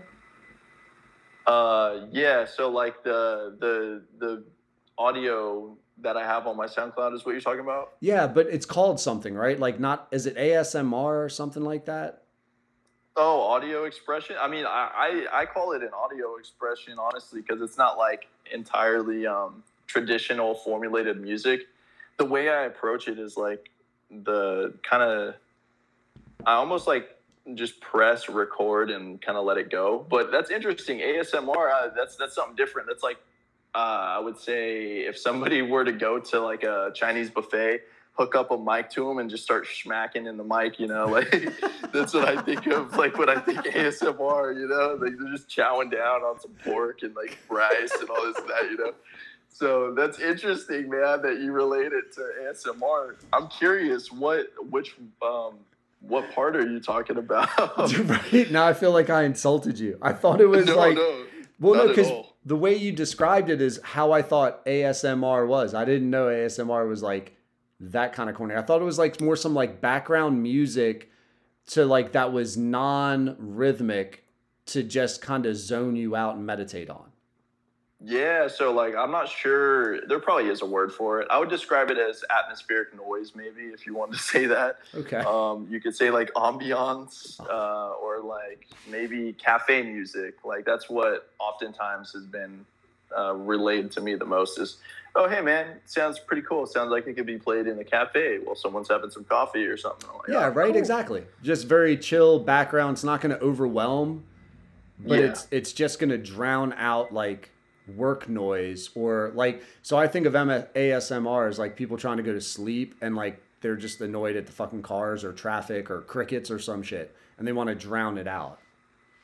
Yeah, I need to look at what ASMR actually stands for, because I don't even know, like I don't even know the pure, hold on, I'm gonna check it out. I've never looked that up. ASMR. I'm almost positive you are way closer to being right about the Chinese buffet, and I have way closer to insulted the music that you were creating without meaning to, though. Dude, no insult at all. I speak freely. Autonomic sensory meridian response. That's what it stands for. So it has to do with the senses. Oh, that makes sense. So the other thing I was thinking, like fucking like nails. Like if you just grind nails on a table or some shit. Yep. And you recorded that. Teeth clattering. Yep, that's what it looks like from the description. Kind of stuff like that. Then I'd say. Yeah, that's not you. Maybe that wasn't. Maybe you could get that from music, from certain types of music. Say if they recorded that in their sounds, you know. Like I'll say this: have you ever heard of Leonard Cohen? No. Okay, so he's a storyteller from back in the day, but he wrote the song Hallelujah. So Hallelujah, Hallelujah. I thought that was another guy. Okay. Or maybe rewrote the song, I should say, to a really popular version in pop culture. But anyway, he has a couple old songs that he recorded where like you literally hear like him kind of smacking in the mic, and it's very ASMR-esque feeling. So it's really weird, and it could be like kind of bothersome to some people if they have that kind of auditory response. Gotcha. But I would say like that was one of the first times I guess I could merge the two of music and ASMR of like way back when. It's like, damn, dude, that's kind of crazy. He didn't give a shit. He just recorded it how he recorded it, and that was it. Yeah, which I thought was kind of cool. But sounds like when I used to do ads for the podcast, people would be like, dude, stop drinking so much. Your fucking lips are smacked. Or like, take a drink of a non-alcoholic beverage because you're way too much on your intros. That's comedy, man. No, but it's good stuff though. So the all that to get to like the balancing of, do you try to use social media to promote any of the art that you do, whether it be the music or the graphics, the pictures? For sure, all the time. I'm like, I know you're gonna think that this is real weird, man. Like, it just kind of all over the place, right? I just started, and I won't go too far off. I know I tend to do that, right? No, But I think, dude, I think that's human nature, and we both do. Don't feel bad about that. sweet. So I just started an apprenticeship in masonry where I'll actually be taking the skills that I'm learning through masonry and incorporating it into my art. But anyway, I've been really blessed to be put in this position. They're like paying for like my school and everything, and my tools and everything, which is like super cool, right? And teaching me like very high quality information. The school that I'm going to is like, I'm just real lucky right now. Stay there for a moment. Like, how did that happen? Because I love kids that, or kids, like you're a fucking kid. I love people who get into. Oh, I'm a kid, man. I like people who like explore their interests and don't feel that school passion, and then they embrace the creative trades. Absolutely. That's me all day, man. Like, I love trade work. So I was actually painting this gentleman's house. And that's what I was doing. Like I said, my dad has a renovation business, so we'll do painting, we'll do light woodwork, stuff like that. But this particular case, we were painting his house, and it's because he's a stubborn old mason, right? That thought he could do everything. So he was up on a ladder, fell off a ladder, blew up his knee, and unfortunate. But that's not the worst part of it, or that's the worst part of it, because he called us. So went to his house, right, doing work, and I see he has all these tools in the garage, and I'm like, damn, these look like tools for masonry. This is pretty sick. It takes like a brain to be able to use these kind of things, right? So I'm looking around, and before I can ask the dude, he's sitting there telling my brother, yeah, when I spent time over there in masonry, blah, blah, blah. And I'm like, dude, what? So I asked him, I was like, hey, man, so what did you practice in particular? And he showed me a little bit about things that he's built. Like he built a couple things, laid like some brick in his backyard. And it was really like nice work. So I was like, oh, dude, that would be sick to learn from you. So one thing led to another. He got me hooked up with this school that he was real close with. And it's just been blessings on blessings recently, man. So I'm real grateful for it. But anyway, where it leads back to as far as my social media, my art. See, look at you tying shit together, man. Who said you drift? It would more so expand the way that I was able to work, though. That's the thing. Like the way I'm able to work on my paintings and like put together canvases and stuff like that. Because I have some like real big ideas that will take a little bit of time, but also been really blessed to get into contact with some successful artists in the regard of financial success, and like they've gained a following over the years. All like two of them. One is Flacco Waters from New York, as well as Michael Aftka from New York, which they're really, really talented. But anyway, I'm real lucky because every once in a while I'll ask them a couple questions and they'll respond like genuinely in a place of wanting to help me out. So they've given me the direction of just be patient, man, with your art. Like just keep expressing and doing what it is that you're passionate about as, what you're doing now. And just be patient. It's a long game, It's not going to be anything that happens overnight. And I kind of knew that going into it. I'm not really in a rush for anything. And that's kind of how I approach my social media, though, is like, I'm in no real rush to get anywhere too quick. I'm learning my trade skills, and ultimately I'll be able to build with my two hands my house from the ground up one day. That's like a really big goal of mine. Dude, that's pretty cool. Like, I feel that happened pretty frequently back in the day, or at least that's like the romantic part of it. Yes. Like, oh yeah, Papa built this cabin, and like, oh, it's the family cabin, and we never leave it. And like now, I don't know how many dudes can like even build a deck. I think I might know 2 guys that I might trust in a weekend to help me with the deck. I could like I'd stop right as soon as I heard the word footers. I'd be like, yeah, I need to call somebody. I'm out. Well, now 3, bro. I got you. So like that's the thing, bro. Like I really want to be able to and it's along the lines of leave behind something for my family after I'm gone. And what better way to do that than to purchase land, build on the land and then leave it behind to them to enjoy, like a little slice, right? But anyway, to not get too mixed up with it, I'm just being patient with it, So I definitely use Instagram as like an outlet for my art, for my expression. I would say, like, as an artist, I feel more like an expressionist. I don't want to put that label on myself, but the reason being is because it's like very free floating, I feel, and like not too free floating to where there's no direction, but it's definitely my only source right now is for online anyway is going to be Instagram. I take that back. I also have some NFTs up on OpenSea that are linked through my Twitter, so I could definitely avenue that in there a little bit as well. That's some more like electronic kind of stuff, but it's all based off of the art that I make in house. I just manipulate it through edits, and then I'll put it out as like an NFT. So, fucking NFTs, man. Those are. Have you had any success in selling any NFTs? I had one person, because I'm not putting any money into dropping them officially yet. I've had one person though, like, say that they wanted to buy one and that accept the invite for this buy and everything. And it seemed a little, I didn't know enough about it yet, so I was like, you know what? I think I'll just pause. So no, I haven't seen any real success. Only people talking about it. Got you. Well, it's almost like me, what I was saying with the podcast. It's like, yeah, just do some shit and figure it out, which is kind of the whole point of life. I'm looking back through your paintings now, man, or your art now. I shouldn't call them paintings. And something I didn't realize was a lot of it, and I feel like this is going to be insulting again, like collage. Insult away. You're so open. You're so open to my abuse. Dude, I would not want it to be anything other than, like, your authentic, organic train of thought, man.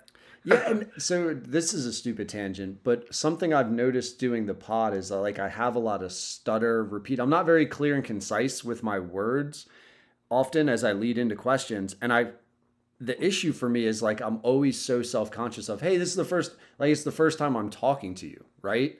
Like, you can't, as friendly as I feel it is easy to be with someone when you invite them on a podcast and they accept, there's still this weird level of like, oh shit, man, if I like calling your music ASMR, like, fuck, that could be a deal breaker. And now you could be in a terrible space. So I constantly, when I ask about people, really worry about some word, sort of like trigger word for them, Yeah. Just to give you like a little, like, bro, I'm not really easily offended, bro. Like that. Trust me, I've heard people like literally send me messages saying like, this is definitely not art. I can't believe you're even making it. Like, I'm not kidding. And it doesn't matter. Like it's like, oh, okay, it's not for you. Like I mean, I do see a lot of penises in it, but maybe that's just me. I don't know if you meant that. Dude, that's crazy, bro. There's somebody else has mentioned that before as well. I'm just kidding. So I'm just kidding. Okay, well then maybe you're joshing me then, and the other person probably wasn't, I guess. No, the other person had intentions, but I'm looking at it and I really, it seems like a real cool graffiti mix of like collage. And I'm curious, do you just have like a shit ton of magazines and comics? Or are you like drawing these papers and are they even papers? That's so funny, man. Yeah, no, I have, they're definitely papers. So to be specific, there's this Stephen Hawking book called The Universe. I think it's called The Universe. I pull sheets from that. I will also pull from old, like, vintage sheet music that I've read. And comics, yeah, man, old vintage comics. I'm pulling from them. So I'm literally ripping pages out and I'm putting it right over the top. And that's kind of how I'm coming about doing that. Definitely inspired by graffiti, though. You're right on there. Like, I will do graffiti eventually. It's just, like I said, developing the skills to do it in the way that I want to do it, which I'm in no rush right now. I'll just keep doing what I'm having fun with, But And are these like on a canvas? So when I'm looking at the pictures, are they on a canvas that you just have stacks and stacks of canvas, man? Because like the more you scroll through this, it's fucking endless. Like, this is an insane amount of work, dude. So it was primarily on paper. So there's like most of these are on paper. There is, let's see if I have any canvases on here. All of the stuff on Instagram, I want to say, is on paper. And then I'm able to throw it into a frame. If I like it, I'll throw it into a frame. And then there's like the electronic edits and stuff at the top, but it's mostly on paper. I have some canvases that I haven't put out yet. So like I'm working on them. I just want to get them to the point where I'm like, yep, that's what I was trying to express. And then I'll put it out, you know. Also building canvases too. That's what I'm really excited to get into. So like when I'm able to do it now. It's just a matter of taking the time, because it'd take me a bit to do so. But to take like some driftwood or something like that, and take a tarp, actually, all you need to do is take a tarp from like the paint store, cut it into according size, and then string it to the driftwood, tack it to the driftwood somehow, however you want to do so. There's a bunch of ways to do it. And then just paint over it. Like that's what I'm going to do pretty soon, is the graffiti idea. Yeah, I like that you mentioned graffiti, because that's going to be a little avenue that I venture into a little bit in the near future. So, but simple answer is they're on paper right now, man. Simple answer. And as I was looking at them, I'm like, I guess that's the better word instead of canvas or paper would be like, do you actually save these? Right. So yeah, absolutely. Dude, the style is so fucking urban, man. Like I look at that and I don't, this is definitely not insulting. This is me trying to be stupid. But the vibe when you were talking about the anger would be like this repressed churchgoer who finally got a weekend away and was able to just express all these pent up emotions of freedom in the world that they see for the first time. And I'm like, it's such a cool blend of the lines with the paper and how you like merge them to make them into something. And then as you scroll through, dude, it's almost like you have like little periods of your own life where the shit's like connected. You know, like, oh shit, here are 10 where it's like just black and white. Oh, bunch of color. Oh man, he got away from the paper and the Superman stuff. Oh, he's done with the music now. He's into like something more psychedelic. And it's kind of cool that it's like own little like art gallery tour of shit you've created, man. Thank you, bro. I appreciate it. The angry churchgoer that got a little taste of life, for sure, bro. I could definitely say that. Like a little bit about myself. My parents were pastors actually up until I was like 12. So it was a while, bro. Yes, it was a while. You're feeling that correctly. And yes, there certainly are references to things of the sort. It's more so like I view Instagram right now with how I said, like, it's more so patient platform to express myself, right? As also a timeline for me to look back at. Like how you mentioned, you're looking through it and you're just like, oh yeah, I could tell that, you know, maybe you were into this at that time, or there's more color here. And absolutely, that's absolutely a portion of what it is. Like if you scroll all the way down to the bottom, it was literally me thinking, okay, me playing instruments, I'm just going to post that. And that's like, you know, what I'm going to do. That'll be my Instagram. And then it switched into, hey, maybe you could do some like electronic edits, and that's kind of cool. Well, you actually like doing physical work, so just paint or do charcoal or whatever it might be, you know? And it's all connected, because when I look back at it, I can look back at those times when I did those things, like in this kind of order, and piece together where I was at mentally and where I was like going. And then to see kind of if I made the progress that I wanted to make, or if I took a different direction, whatever. It's real weird. And you say that you're not good with words, man, for sure not the case. Like, I think it's everybody doesn't quite have the words to say, to explain exactly what they want at times, you know? It's kind of one of those things. I can't fully put into words what it means, but I know in time I'll be able to explain it better, you know? I think the way you're looking at social media is cool. I love it. I love the fact that stories pop up, and it's like I've gotten to the point now where it's like I'll post something not from a selfish, let me get attention, although I guess the attention is kind of needed if you're going to have a business, but really, Yeah. it's like, I want to like remember this, right? I want this to come up in a year or two and remind me of what was happening. Or I want to like look back and be like, oh yeah, man, that was a terrible time. Or, oh, that was a great time in my life. And that's Mhm. something that I was very biased towards social media, I guess, with like selfies and all that. Selfies and all that. No, just selfies. The fact that like selfies were just so predominant. It's like, why does everybody always put their fucking face in everything? I And feel you. but then at the same time, like, maybe they just really want to remember what they look like at that moment of their life. And Yep. I was like, oh, 100%. why am I being such a judgmental prick? Like they're Yeah. allowed to want to remember this really nice haircut or the fact that they were feeling fly that day. Like, why not? Dude, and I feel you. It's come to that only through wanting to be more understanding. And I feel like honestly, age. I'm gonna sound like I'm super old, but like as I've gotten older, I've learned to appreciate that aspect of they're probably not always taking that selfie just to be taking that selfie. It's likely to document that point in time for them to look Yeah. back on and kind of go back into a nostalgic feeling, right? Yeah. So that's I feel you, bro. I feel you 100%. I'm super curious because I had myself a little religious kick that I went through and got over. And I'm Okay. always real curious at lifelong Christians or religious people versus those where it seems like it's more of a phase in their life. Mhm. And I'm wondering why the pastor's son didn't stick with you. It's like I wouldn't say Yeah, I guess I would didn't say stick that with you is certain judgmental. things stuck with me rather than like the whole I gotta be in church, I gotta be like super condemning. I just didn't like the condemning factor that the church, I would say, not so much Christianity, but rather organized religion. I hate that term because it's so broadly used now.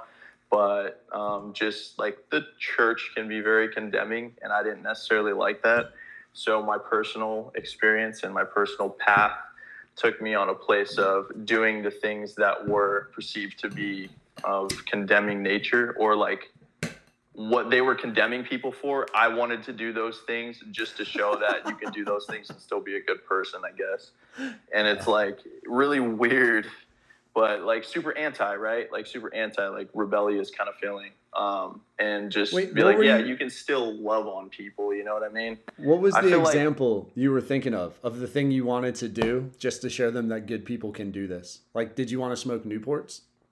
Oh, dude, like, do cocaine, like, straight up, dude. Like, that's literally just go out, have a fucking blast, hit a couple of lines, and just do, like, some crazy shit, you know? Like, say what's up. Like, dude, like, I don't want to get too, like, non-wholesome with it, but, you know, have, like, a threesome, bro. Like, shit like that, like, crazy shit, you know what I mean?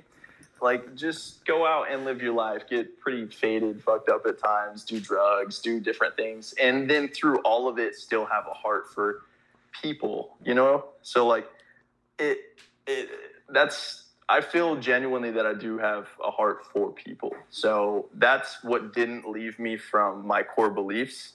And I still believe a lot of, like, the core values for sure.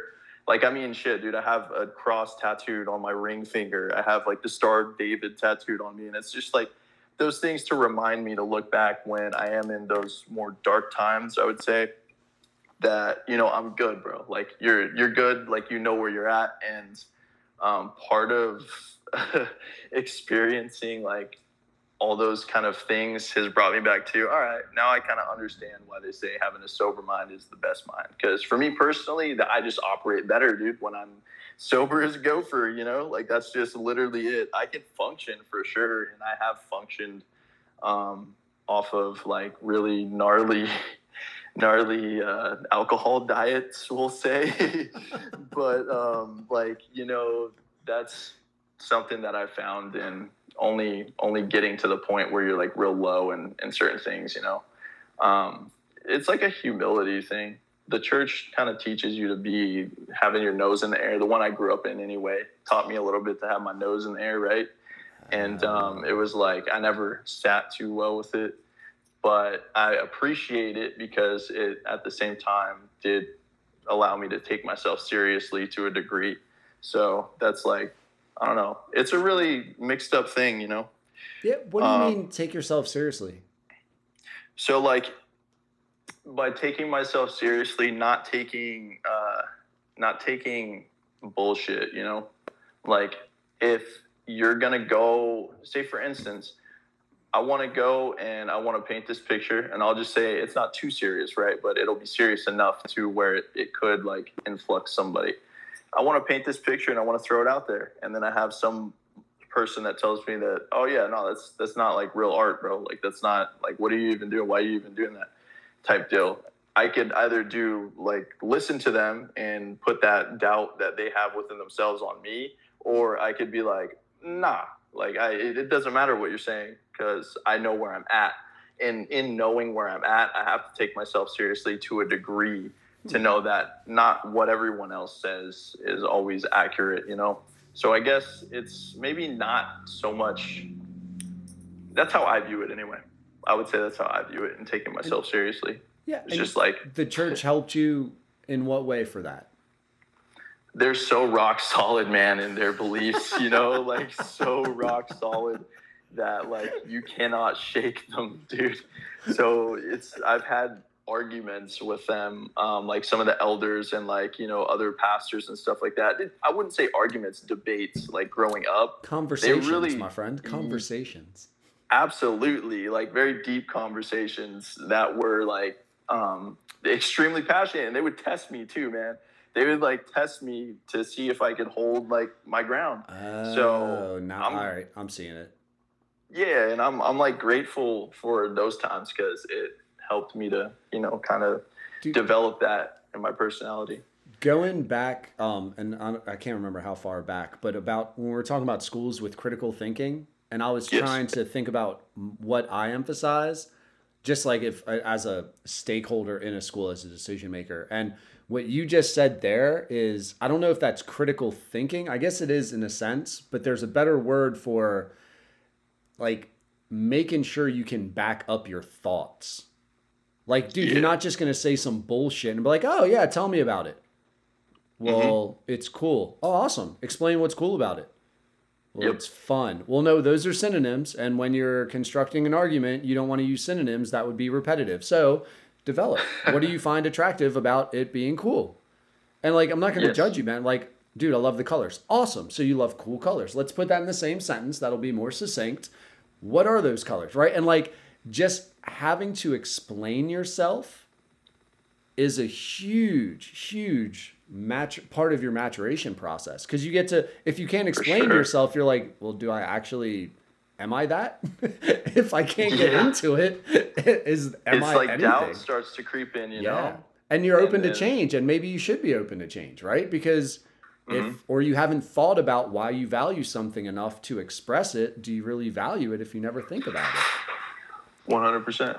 Yeah, so I think that's really neat that you were able to get that. I think that's a great explanation of the church for like how they help you to be more solid, is like they make you have to explain yourself. 100%, man. And growing up, like, I don't like to use the whole, oh yeah, because I was a pastor's kid, blah, blah, blah. Like, definitely not. But I'll tell you, they'll stick it to you a little more if they know that your dad is the one that's giving the word, you know what I'm saying? So they'll definitely try. You on your P's and Q's, buddy? And then, like, you know, if you think differently, then they're for sure going to want an explanation. Yeah. No doubt. I'm grateful for it all in all. What happened with the whole, I was a pastor's kid till 12? Did your, like, parents kind of get out of being pastors? Yeah, so it became a little overwhelming for them, for like doing that all the years. And then I got 5 brothers in total. So 5 of which were under the same roof for a long time. And then I have a half brother that lived elsewhere. But it was a while of that. Oh, what's up, Mom? Okay, for sure. Love you. Later. Speak of the devil. But so it's just to be fair and balanced, we do want to show both sides. Exactly. So what happened was it just became a lot though, man. And it wasn't like any type of bitterness or like any like bad thing. It was just like, oh, you know what? We need to do something different.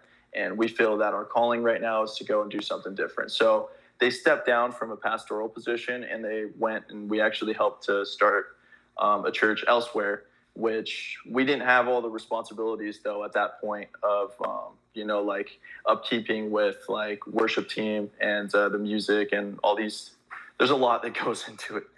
But what happened was, kind of just faded out of it and started to explore different avenues as a family and then develop more independence as individuals as we get older, right? So that's kind of, I guess, what happened. I'm not sure if that answers your question or not. But. Yeah, it does. I think in my mind, I shouldn't think what I'm doing in my mind because I know I'm making assumptions that I kind of like, which is it sounds to me like your parents wanted to be more parents than pastors. And that's always like the rap against great coaches, great leaders is that their kids are shit. And it's like, well, how come they're such a great leader and their kids are shit? It's like, well, it takes a lot of time to be a great leader. And you can't really give attention to your kids and those in your home when you're out leading everyone else and everyone else's problems are your problems because everything's finite. You only have so much time. You only have so much attention. You only have so much energy. And dude, 100%. I couldn't imagine with like me, dude, I feel strained trying to have this side hustle of a podcast, play with my kid, be a teacher. And it's like, can I have fun and be your dad? Can I be around you as a basketball coach? Like maybe I can try to incorporate it. But now I'm like looking out for other kids' grades and I'm like, holy dude, I'll look up fucking 25 other kids' grades and I'm like, is my daughter even passing?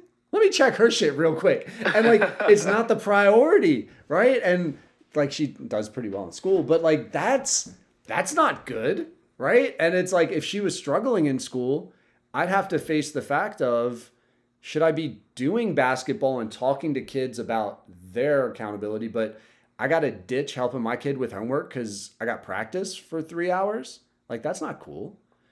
And it's a crossroads that a lot of adults probably, like maybe even from a sense of pride, wouldn't want to step down from a position of power to help their kids, to spend more time with their family, right? Like, so I don't know. That's how I filled in the gaps of what happened. I think that's really nice. It definitely, I would say that's real accurate. Like the viewpoint, they dished more time into us. And it was like getting to a point, I think, where they recognized, I didn't know it at the time, but I wanted to have like more attention from them or like, in that regard, not to feel like all the other kids at the church, because they're basically like, they're the youth pastors. So they were like parents to like a shit ton of kids, And then it was like when we got home, they'd kind of be a little more spent. And don't get me wrong, they're always real good parents. I'm extremely lucky, bro, to have the parents that I have. But they definitely were able to dish out that specific time, like that extra time once they got out of that position for sure. I remember complaining to them one day because they went to the school that I was going to, didn't even say hi to me or anything when I was in 6th grade, man. And I was bummed. And they went and had lunch with one of the kids from the church. And I didn't understand it at the time. I was just like this jealous little kid. I was like, what the heck, man? So yes, in that regard, it definitely was a little taxing, but I don't think about it until it's brought up, like when you brought up the point right now, that definitely lines up with what happened. Other thing too, is you mentioned coaching. Like I played baseball growing up and up until 8th grade, but then, my dad, he was able to coach my teams and stuff, and he was real competitive. We did like travel ball and stuff just in California though. We didn't go travel no states, but dude, California is its own country. You don't need to leave California to fucking get You live in Delaware to do travel ball. You got to leave Delaware. You live in California. I imagine it's good enough. Oh, it's pretty competitive. We got our ass whooped one time, I'll never forget, by Manteca. So out there in Manteca is where they have like insane coaches and like the most like crazy programs where they take it religiously. Like literally, it's like a religion, I swear. But it was 22-0. 22-0. They smoked us. Yeah, we thought we were good until we ran into Manteca. Dude, all it takes is one good pitcher and a couple good bats, and it's over. Your pitcher will lose their mind, and then you got nothing. That's what happened, man. That's definitely what happened. It was like one of our ace pitchers too. He was like he played baseball when baseball season, soccer when soccer season type deal. Yeah. And he was just a stud. And then they were smacking him, so they got in his head early. But anyway, I did, yeah. Big fish, real big fish. Yeah. But Delaware, it's a little more cold out there, right? Yeah, definitely. Like you guys get snow. Yeah. That's so fun. It's so like the geographical bias of how easy it is to forget that climate isn't the same everywhere you go. Like, dude, yeah. So I just went to Charleston, South Carolina, and like Myrtle Beach. Have you ever been East Coast and out there?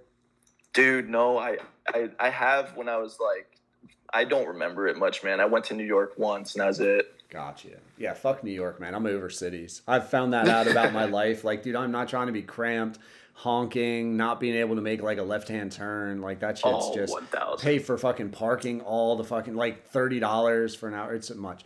But anyway, about Myrtle Beaches. So I live in the beach of Delaware. So Delaware has like the Delaware Bay, but you get the Atlantic Ocean and there's like right on the tip. So we have a real short continental shelf, so you can take maybe 30 feet out and it just drops. And the waves, it's more skimming than surfing, if that matters. So the break happens real close to the coast.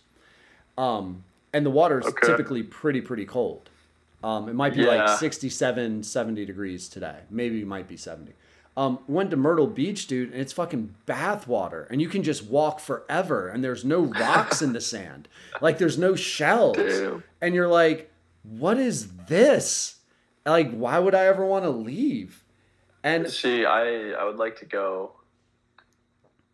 Yeah. Do you surf at all? Or you just enjoy the beach vibe?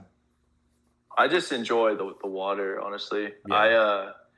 I more so like hopping in the water and then kind of filling it out. Like I like to swim a lot, but I haven't been surfing now, oddly enough. Now I grew up out in California. And never went surfing. Only went to the beaches. Maybe flew a kite every once in a while. Real basic stuff, man. Nothing too interesting there. Amateur body surfer. Aspiring amateur body surfer. Yeah. Do you know what skimboarding is? Is it popular out there on the West Coast? It's basically like what you said, right? Just body surfing, right? You kind of float around on like a small surfboard, right? No, dude, no. So that's probably more like boogie boarding. Okay, boogie boarding, yeah. Yeah, so skimming actually is real fun. Dude, if I'd have fucking known about skimming before I was 40 and worried about tearing an ACL, I'd have been all on this shit. So if you picture like a Captain America shield that's a little more pointed like a spear. Okay. So it's not as long as a surfboard and it's made of like fiberglass. So it's thin and you stand up on the beach and you wait in time as the waves crash and you charge at the waves as they're receding into the next wave. So you skim on top of it and you let the tide or the wave bring you into the next wave. And then it's like you're a fucking skateboarder in a pool. You're doing kick flips. You're fucking flinging that thing. Like these dudes go ape on it. That sounds super fun, actually. Dude, I think it's next time I make it out, I'll have to try it and fall on my ass a few times. Yeah, get the bigger. Don't be the fucking sucker that buys the $29.99 like wooden skimboard that's like 2 feet long. Like just fucking deal with $300 for like a 4 or 5 foot one, I think. Do it right is what you're saying. Yeah, I mean if you're going to, right? If you're gonna do it right. But man, if you're into the surfing, to me was always tough because you're so much fucking waiting and then like it's unfulfilling. Like, okay, I missed the wave. Let me paddle on back and wait another 20 minutes. Where skim, it's just like you can just go at your own pace. Sunday. You just roll. Okay. Yeah. I'll try it, man. Next time I make it out to the beach for sure. Yeah. And I'll send you a message, bro. Be like, yeah, hey, bro. Yo, Sean, I just tried skimming for the first time today. It was pretty dope. Or I broke my ankle or something. Yeah, you're gonna break your wrist, man. As soon as you fall on that hard ass sand, when that board you hop on that thing, and all of a sudden it goes and your other foot don't catch, and it just goes flying like a UFO into the sky, and your wrist reminds you of how human you are. I want that picture. Your wrist reminds you of how human you are. That's a good one, man. For sure. Yeah, it's I mean that I don't know, that sand is unforgiving because you don't wear pads or any shit like that. I guess you don't really wear wrist pads skateboarding, but the knee elbow stuff, man, it's legit. Well, hey, brother, I'm gonna be wrapping it up for dinner pretty soon. Is there anything? It's been a minute. I didn't realize, man. It's been like about a little over 2 hours. Yeah, no, it's been good.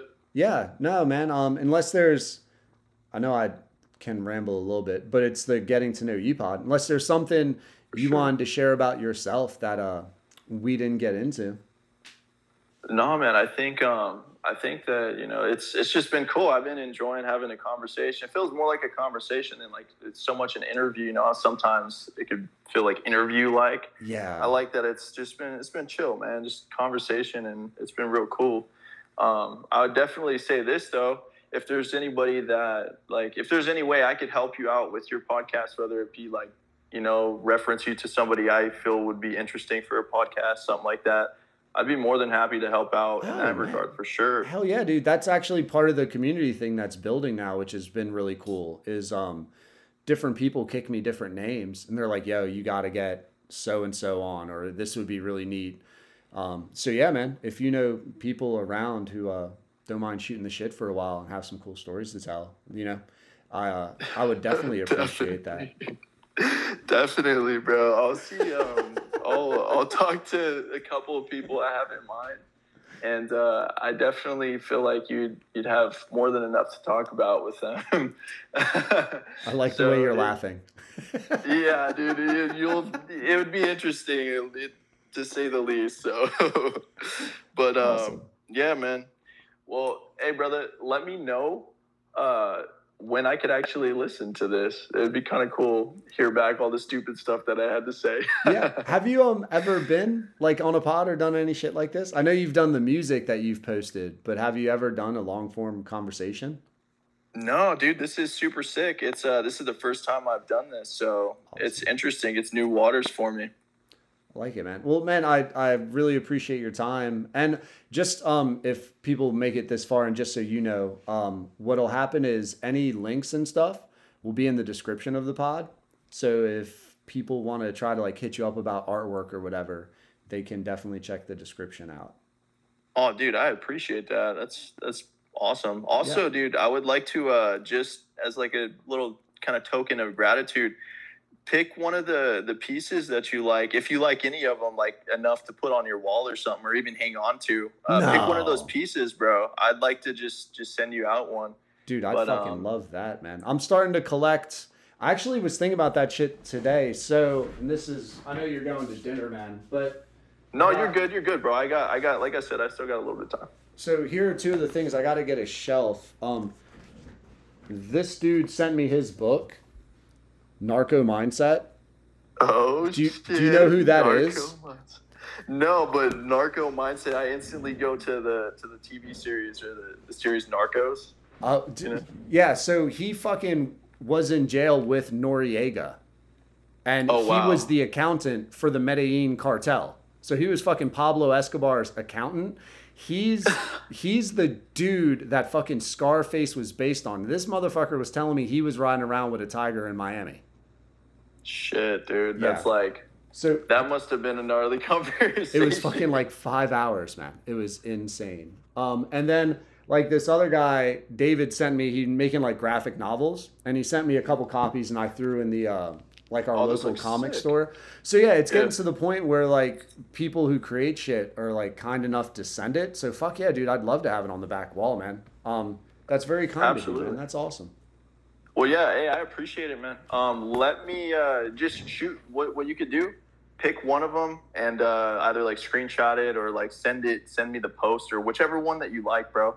And if there's a couple on there that I do have that are out already, but not that many though, dude. Like seriously, like I'm trying to speak from like humility. Like I'm really not that many. So like, honestly, just send me one that you like, and then I can get it framed for you in black, white, or I could try to find like a kind of vintage wood frame.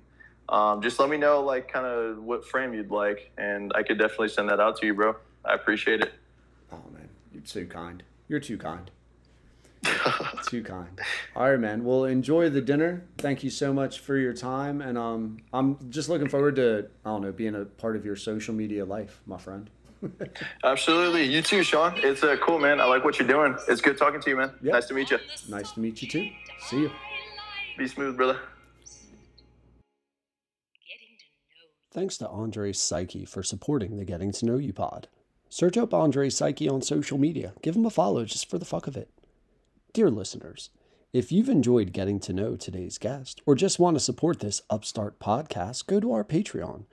For as little as $2 a month, your donation will help with all the costs associated with producing the Getting to Know You pod. Don't forget the 3 free ways to support the pod. 1. Subscribe to the Getting to Know You pod. 2. Friend and follow the Getting to Know You pod on Twitter, Instagram, Facebook. 3. Go to Apple, write a review. And finally, if you or someone you know would like to become a sponsor of or advertise on the Getting to Know You pod, we would love to partner with you. We have a wide-ranging global audience that would like to get to know more about your brand or business. If you're interested, just message us. See you.